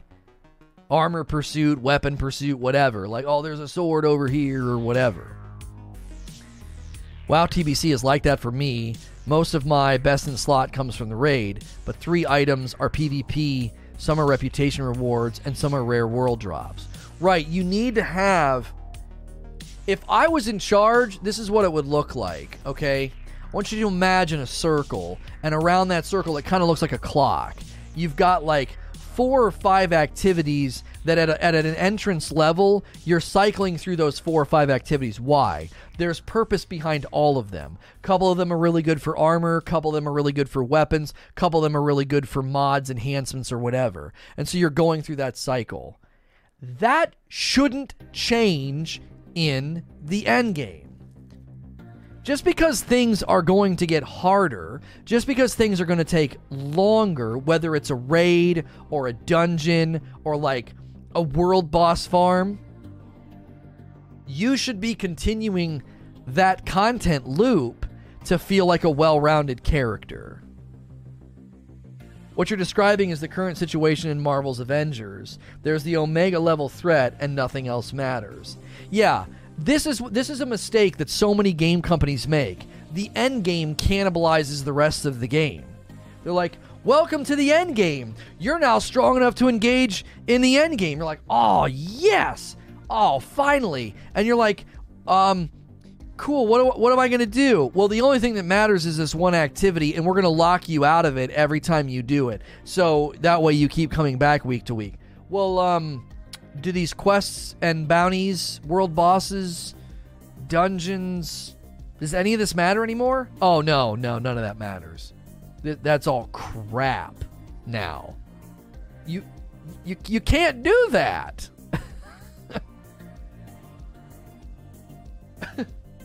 You can't do that. The end game just cannibalized 80% of the game. That circle, and this is why I always called it a spiral staircase, it should go up. It should just keep going up. All of a sudden, all those missions are enhanced and expanded. Higher levels, better loot, whatever, better color drops, whatever. Go up a spiral. Go up a spiral. Go up a spiral. And guess what happens? More than likely, the spiral gets a little bit more narrow, and that's okay. But for the most part, it's the same content loop. You're doing the same stuff, but it's been enhanced and expanded upon. Instead of, all that matters is this. Nothing else matters. Do you want to know why that doesn't work? Who's going to play a game for 30 hours and be like, dude, this content loop is so enjoyable? The bounties, the missions, the quests, the fetching, the fetch quests, the dungeons, all of this. Oh, this is so great. And then you get to the end game and you're like, all this stuff I was enjoying, just shove that out. Just get out of here. All that matters is this now. What? Like, no. Like, when you go to a restaurant and you order, they bring out some bread, maybe some chips and salsa, and you eat it. And then maybe you order an appetizer and you eat it. And then a salad comes out and you eat it. And then the entree comes out, okay? Let's say the entree is just amazing. It's so good. You might come back next time and be like, I want my appetite to be a little bit bigger. I'm going to pass on the bread. But that doesn't mean that you're like, well, since the entree was so good, the rest of this food is garbage to me now. Don't bring me chips and salsa. Don't bring me an appetizer. Don't bring me a salad. Don't bring me any. All that matters is the entree. Some people might do that. They might be like, look, that steak was so good, I barely had room for it. I don't want to fill up on bread and appetizers. Maybe. But for the most part, you don't suddenly turn on the rest of the menu and say, the rest of this is crap and doesn't matter. Don't even bring me water. You don't do that. But in games, a lot of times that's what the end game does. The end game turns around and like a dinosaur, just like opens its mouth and just like cannibalizes the rest of the game. It's like all that matters is this one activity. Nothing else matters. And you're like, doesn't that really cheapen how big, broad, and expansive this game is? There's so many places I can go. There's so many things I can do. I engage in all this content leading up to now, and now none of it matters?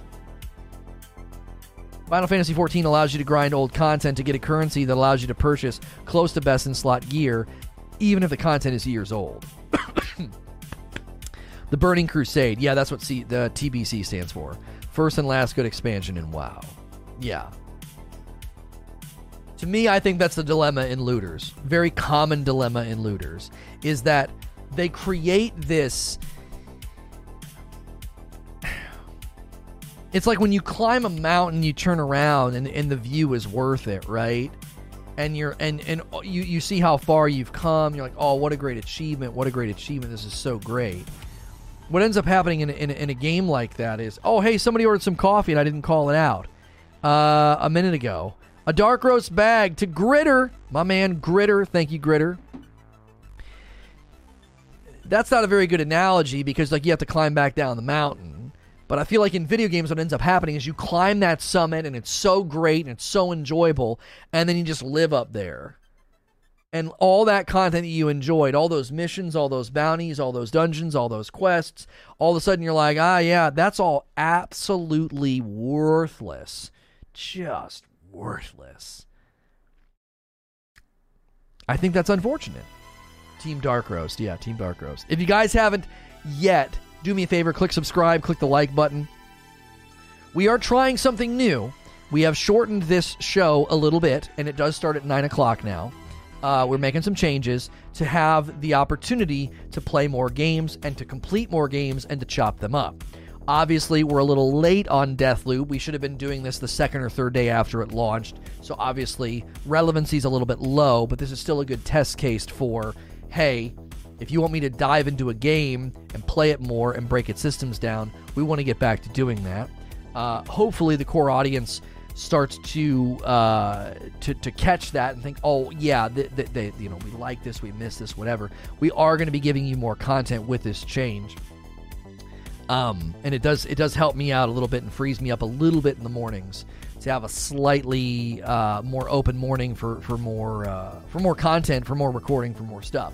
So I'm gonna quickly step away. We have more stuff to discuss and more content. I'm gonna hit a button and it's going to tell you about it. I'll be back in just a second. Smash like, subscribe, maybe consider becoming a member with the join button. Use the shirt command, display command, or the coffee command, and I'll be right back.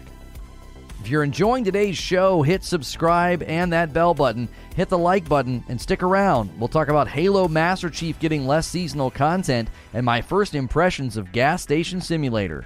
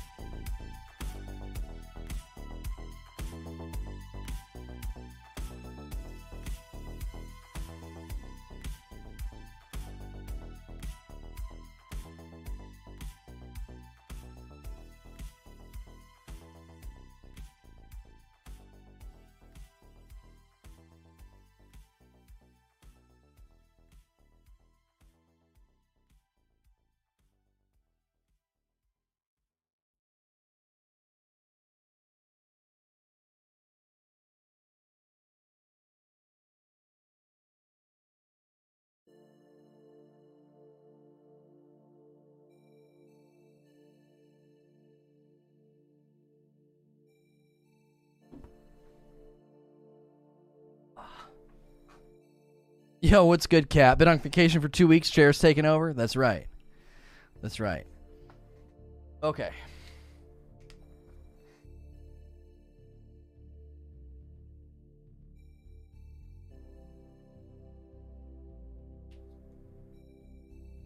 Okay, let us do... We got our other segments we need to do here. I might have a... Yeah, that's fine. This one will work. This one will work. We want to loop it. Okay. So this one's going to be about Halo Master Chief Collection getting less content. 236 is going to be Halo. This is not surprising, but I think it certainly is news.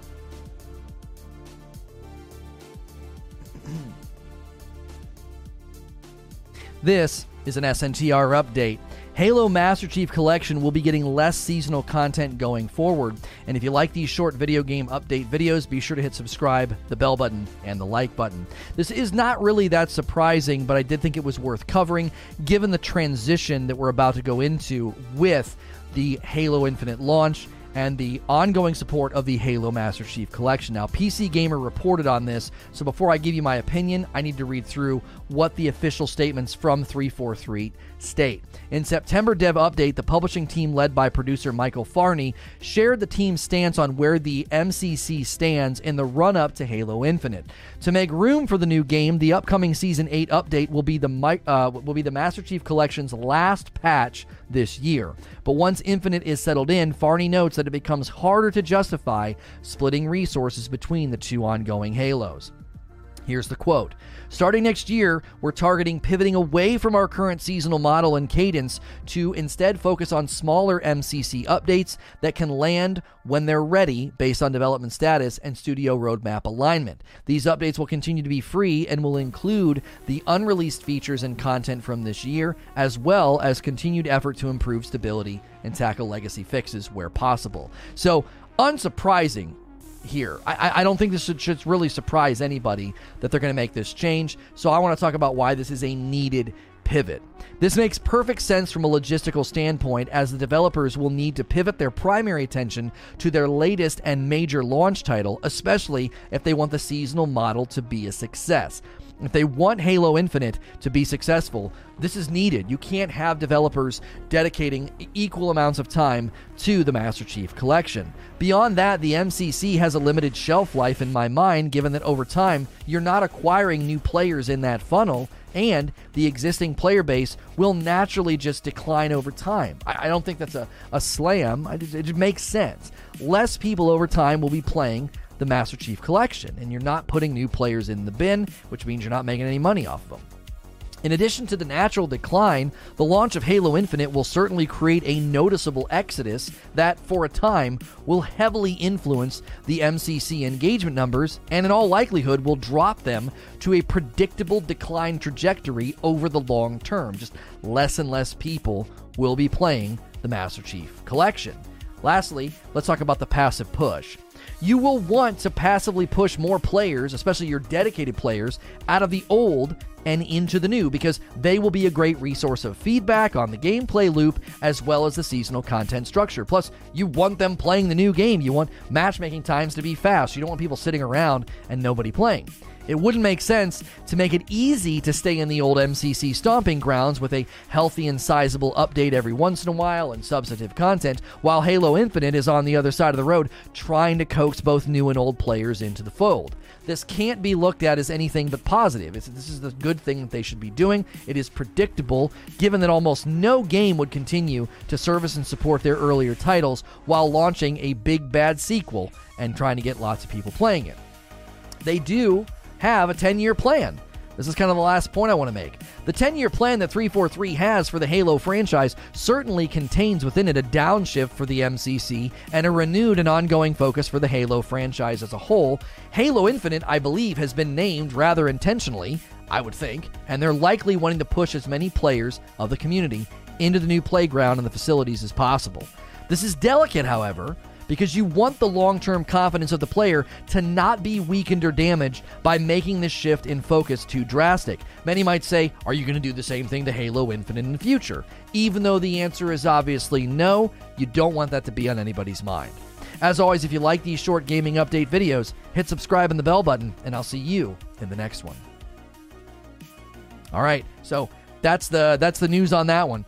Jay Chris coming in with a huge tip.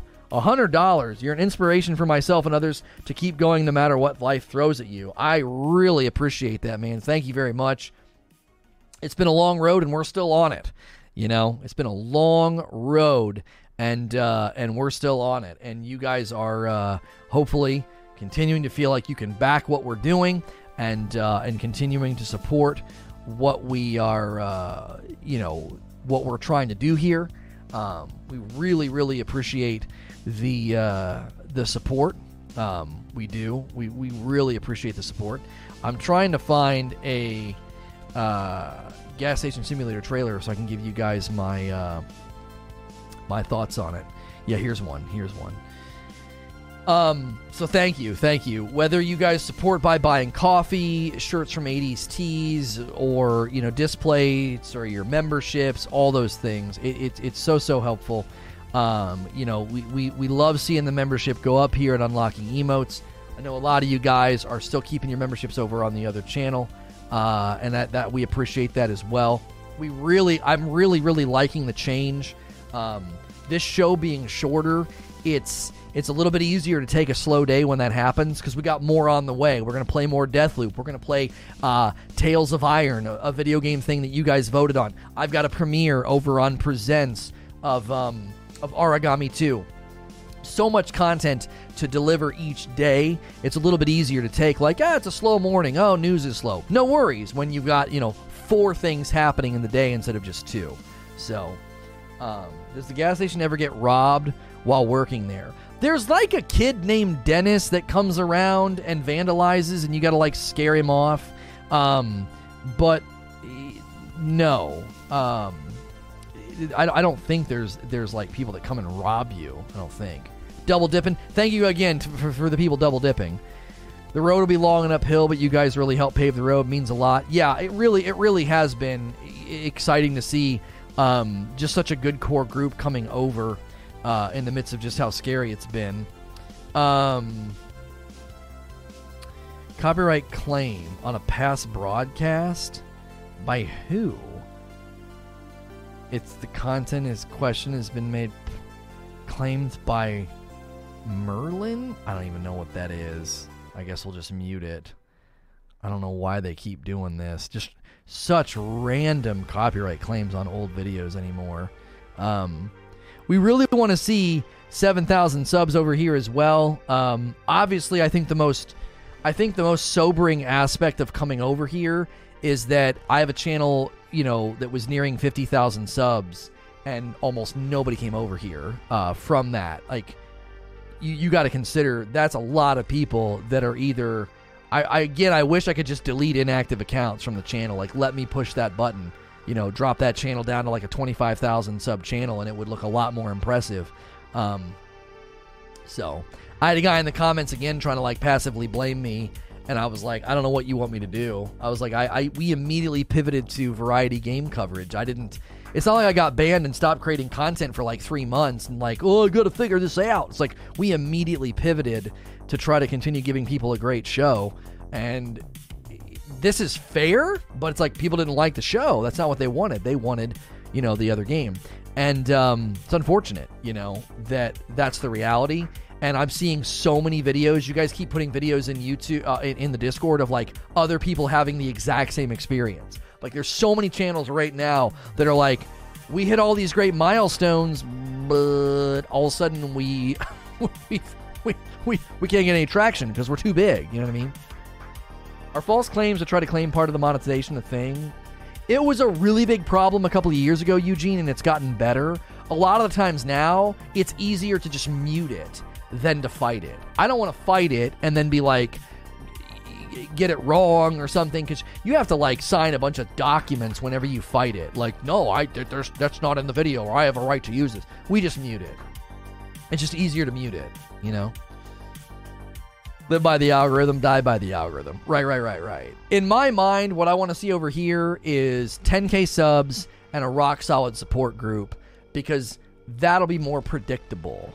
I don't want to mushroom up to like 25 or 50,000 subs because we hit it rich in some game. That'll be just as bad. Like, we'll be in the same situation. You know what I mean? Harris Heller had a claim for his own music. Yeah, there are companies that do that. They just buckshot all of YouTube, and a lot of channels won't even bother fighting it. So what those companies are doing is just, it's death by 1,000 paper cuts. It's get rich by 1,000,000 pennies is what they're trying to do. You know what I mean? Because there's so many channels out there that just won't fight it. They'll be like, well, forget it, and they'll just ignore it. And then that company's making pennies here, pennies there, pennies. You know what I mean? Yeah, Harris Heller owns all the music. Yeah, it's all his. He pays artists to create it, and then he distributes it under his name. Yeah.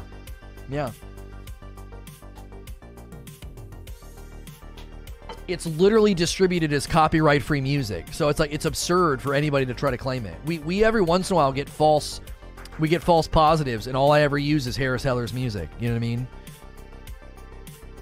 So, yeah. How much coffee have we sold today? 4 orders today. Guys, thank you very much. So, we want to promote the show as Lono, not what Lono was talking about. You guys know what we'll play. Look how many are here right now with no reach on this channel. Right. Once this channel starts to get reach, we'll be in a much better situation. Yeah. Haven't dropped in for a few days. Are we even naming the game anymore? No, I don't even want to say the name of the game. Yeah. No. This is so cool. I know you can't watch it right now. Oh, something about villains in Far Cry. Oh, the extra thing that they did? Do you think the YouTube community just doesn't respond well to variety, especially with an exodus of purple streamers leaving, also bringing the tribe-like mentality with them? It's more like this, Sid. If I go into the forest and I am foraging for mushrooms, and that's it, okay? I'm likely, if I do it right, going to come back with a nice full bucket of mushrooms.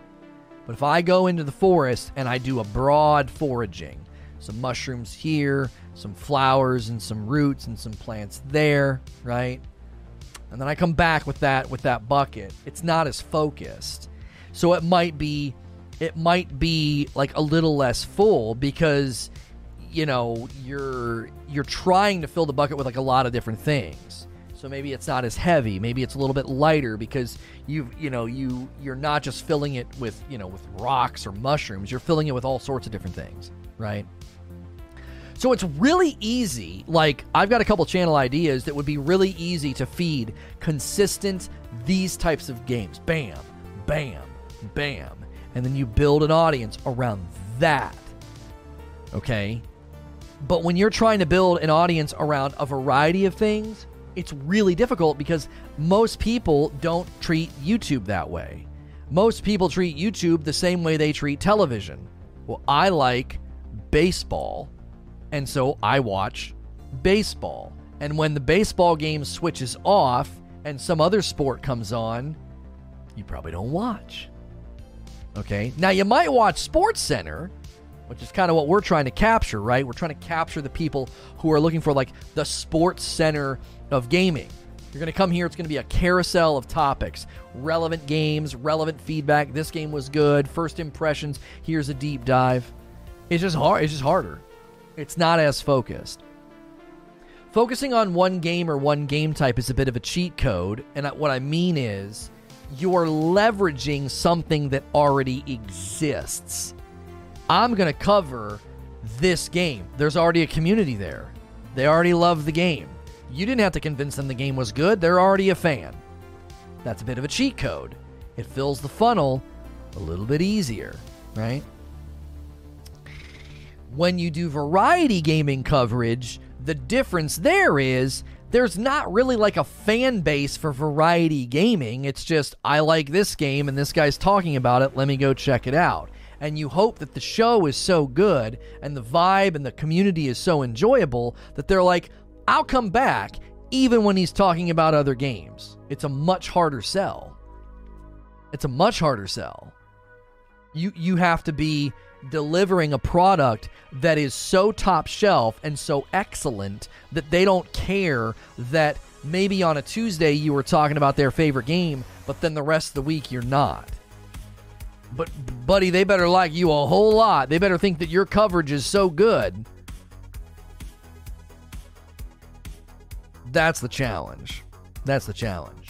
So when you make it to where someone can't cover their game anymore, it's a direct detonation of what that channel was and the value that it offered.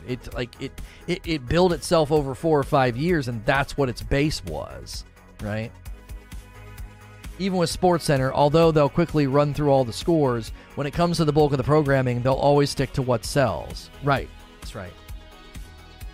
Yep. That's exactly right. So it's harder, but I think we have a good plan that it'll be stronger, you know?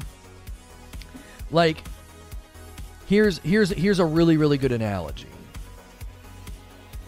If I'm trying to grow a channel around one game, that's one thread, okay? And that thread can get longer and longer and longer and longer. Like, look how long the thread is. Look how big the channel is. But that thread is weak. If you pull on it hard enough, bam, it breaks. All it takes is, I want to cover other stuff, or I want to do variety, and then that thread breaks. It's weak, okay? It takes a little bit longer to take really thin threads, right? Variety gaming coverage, here's a little bit of New World, here's a little bit of Halo, here's some Deathloop coverage, Death Stranding, Kena Bridge of Spirits, right? And you're weaving a cord of multiple threads. Takes longer, it takes a lot longer, but it's a lot harder to break that cord. Why? There's multiple threads to it. So if the PlayStation guys don't show up, you're not like, where is everybody? Why? You got your Xbox guys, you got your Halo guys, you got your fans of Lono, you got your fans of the discussion, fans of the show, and it's okay if one thread doesn't show up that day. It's okay. Why? You're weaving something that is so much stronger, and it takes way longer to do. Way longer. But if you weave those threads together over a couple of years, I believe, it's my belief, from what I know of the industry, that if this time next year we're still only at like 25,000 subs, this channel will be better and stronger and more successful than the other one. Why? Because it's not about the size, it's about the strength, the loyalty, the resiliency, the predictability. It's more about that than like, oh, we got 50,000 subs. It doesn't matter if 40,000 of them never show up. If you got 25,000 subs, and throughout the week, 75% of them are showing up, that channel will be kicking like a ninja. It won't look that strong when you look at sub count. You're like, well, it's not a very big channel. But you'll start looking at the videos and the background metrics and performance. You'll be like, no. That channel is a strong channel. I want to have a strong channel, not necessarily a big channel. Now, strong channels can suddenly become very big, but I'm telling you, we're going to be real careful. When I'm playing New World, do you know what I'm going to say? Hopefully you guys are loving the show. This is a variety gaming channel. If you click subscribe and the bell button, do that if you want to get variety gaming content in your sub feed. Now, why am I doing that? Because I don't want 1,000 people to hit the button because they think I'm a New World channel, and then a week later, like, oh, he's not talking New World, and they leave, but they stay subbed. They're gonna slowly do what all of the other game subs did to me. Is he talking about that game? No, okay. And then they don't. No. I'm gonna constantly say that. Don't hit subscribe if you're looking for a New World channel. I'm not a New World channel. I'm a variety gaming channel. Talk show in the morning, gameplay in the afternoons. I'll break down New World. I'll give you in-depth skeletal analyzation of the game and what's good, what's bad. But if you subscribe and hit that bell button expecting New World content, you're going to be real disappointed in a couple of weeks. So don't bother. And people are like, you're actually telling people not to sub? That's exactly right. That's exactly right. I want good subs, not lots of subs. There's a giant difference. And we're going to constantly have to put that before people when we're playing Halo Infinite, when we're playing Battlefield, when we're playing New World. Like, you are not subscribing to a channel that's going to camp out on this game for 7 months. We're going to camp out on it for a couple of weeks or so. We're going to stay in there, really squeeze it, really get a lot out of it, really break it all down, but constantly letting people know this is a variety gaming channel. Can't wait for your in-depth worldview with New World debates. Oh, I'm excited. Yo, what's good, African Jedi? Speaking of variety gaming coverage, this game is kind of surprising everybody, and I want to give you my first impressions of Gas Station Simulator. So let me do that now. We'll go at 2:56, and we are shortening the show a little bit, so we will be moving over to Deathloop gameplay in just a moment, and tomorrow we'll be playing Kena Bridge of Spirits. And don't forget, after Deathloop, video game voting. You guys voted for Tales of Iron. We'll be playing that. Cute little platformer. This is an SNTR update. The gas station simulator is sort of taking Steam by storm, and I played it. It premiered over on SNTR Presents if you want to see that gameplay. And I was pleasantly surprised by this game, and it's taking off. So I wanted to give you my first impressions. If you like these short gaming news updates, be sure to hit subscribe and the bell button. That way you continue to get my uploads. So, why do I think Gas Station Simulator is doing so well? Let me tell you. I want to break this down. I want to talk about the graphics. I want to talk about the loop. And I want to talk about the hook, okay? The graphics, the loop, and the hook. First, the graphics. The environments, I think, are actually pretty impressive. That's one of the things that sort of surprised me the most. It's good looking. It sets a really, really nice stage. I would put it on the same level as like a Fallout 4 with respect to the objects, the setting, and the environments. And I think that's kind of necessary for a game like this. It has to look nice. It has to look good, or you're not really going to get that invested. The characters, I will say, are probably the weakest point of the game with respect to the graphics. They can almost look kind of humorous or sort of strange looking, but I think they serve a purpose. I don't think they look bad. I don't think they hurt the game, ruin the game, whatever, but I think they serve the purpose of the game with what it sets out to do. Even the graphical design of the game creates a good sense of progress and advancement because you see immediate evidence of your work in the layout of the objects and the gas station itself. Like, I, for one, wanted to go back and start painting. I painted the exterior. You can see here, you know, even the sign outside was getting cooler. I wanted to paint the interior. I was putting paintings on the wall. That, I think, the graphical fidelity of the game, even that shiny new sign they put out front, plays a part in this game being so satisfying, which I think is related to the loop. The content loop is surprisingly addictive from the very beginning. Just seeing things get cleaned up and looking better makes you want to play more and click on the next piece of the tutorial. They're walking you through how to clean, how to paint, how to deal with Dennis. I guess it's supposed to be like Dennis the Menace. Like, Dennis comes around and vandalizes, and you have to you throw stuff at him to scare him, and then you paint to get rid of it. But I definitely wanted to continue. I wanted to go to the next thing and go to the computer, check my email, and do the next step. What I didn't expect was just how calming the game was when you put just a small amount of time into it. It was strangely therapeutic, working on sweeping a gas station and painting the exterior. I really enjoyed the almost relaxing element of the game. After just 15 minutes, I felt an unexpected sense of pride in how things looked, which is interesting given that I've never really cared about simulator games like this before, and I even have some ideas of I might start maybe, creating some content with these games. We're brainstorming on what we could do with these sim games because we played a couple of them, Lawnmower, Bus Driver, and now Gas Station Simulator, and we've kind of enjoyed our time. So lastly, let's talk about the hook. This game is sort of topping Steam charts, and I think it has to do with the hook. There was an immediate and undeniable hook with this game, and even now, I want to go back and start working on doing the next thing, which to me is why so many people are finding the game enjoyable. Even when you put it down, you have this sense of, I want to come back. I want to do more. I'm not done yet, and that's so important in games to get you to continue to engage, is to give you that sense of, I got to go back and do more.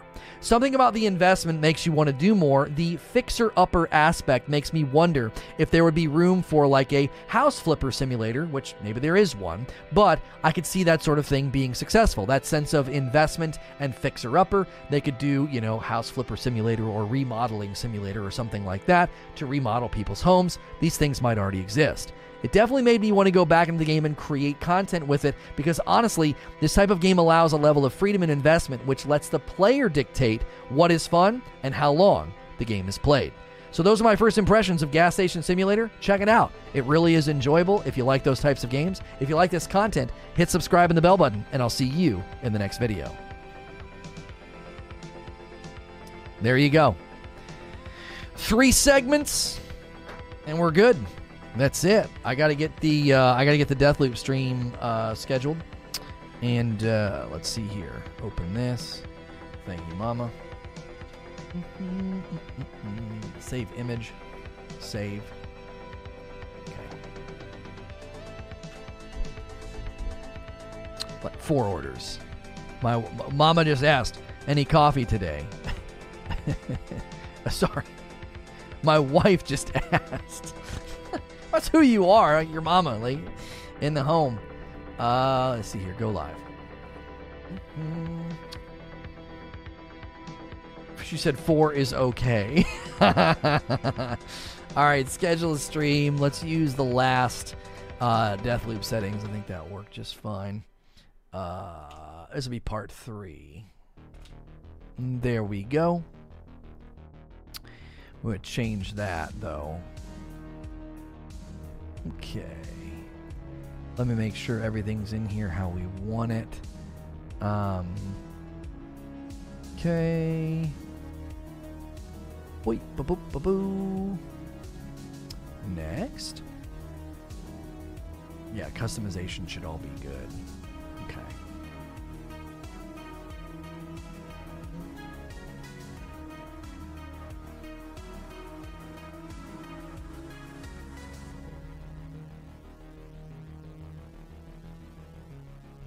Liking the new length. Remember how much you laugh when I say you'd be good at sim games? Well, I do think there's a pretty big difference, though, Creature, between a city building sim and like gas station simulator, and you know what I mean?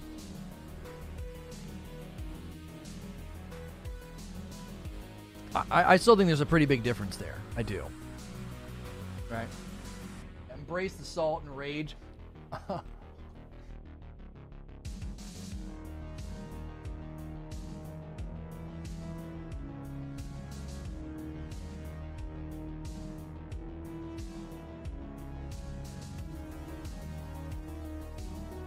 Yeah, we're also going to be trimming the show. So if you come back and watch later, it'll start with the Deathloop talk.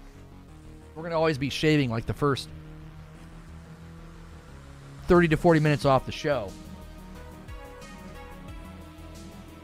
to motivate people to be here right when it starts.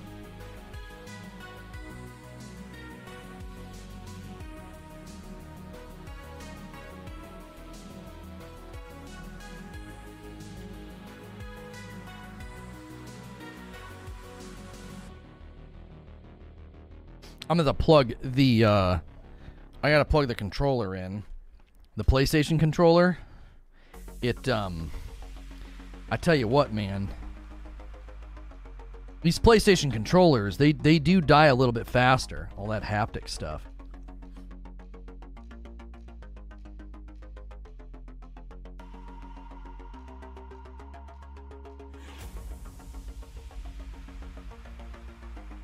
Am I weird that I think it's a cool ending to the uploads when you do the see you in the next video and you do that sort of little head tilt like back to work sort of motion?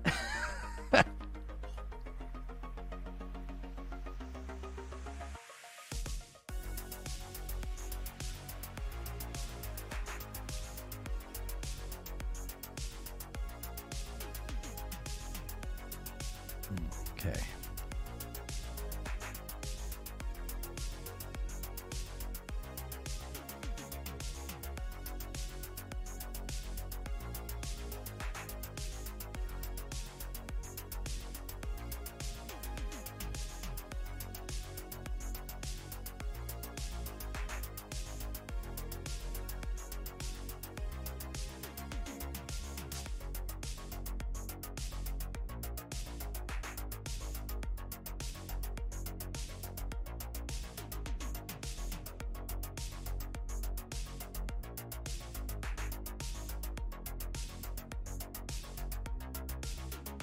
Okay.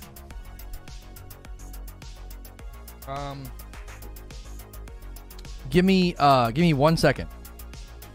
If you're enjoying today's stream, be sure to hit the subscribe button and the bell button so you don't miss the next one, and give that like button a smash.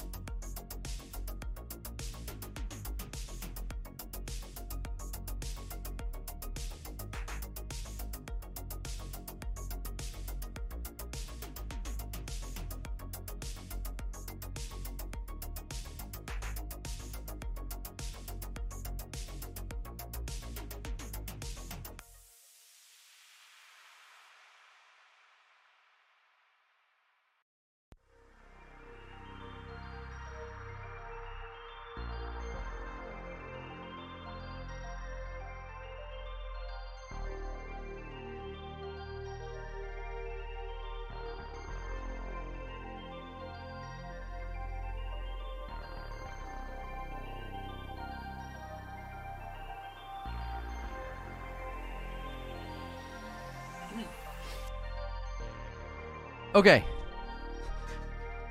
Here's what we're switching to. Some Deathloop. Again, we appreciate you guys supporting variety content. Lots of different things.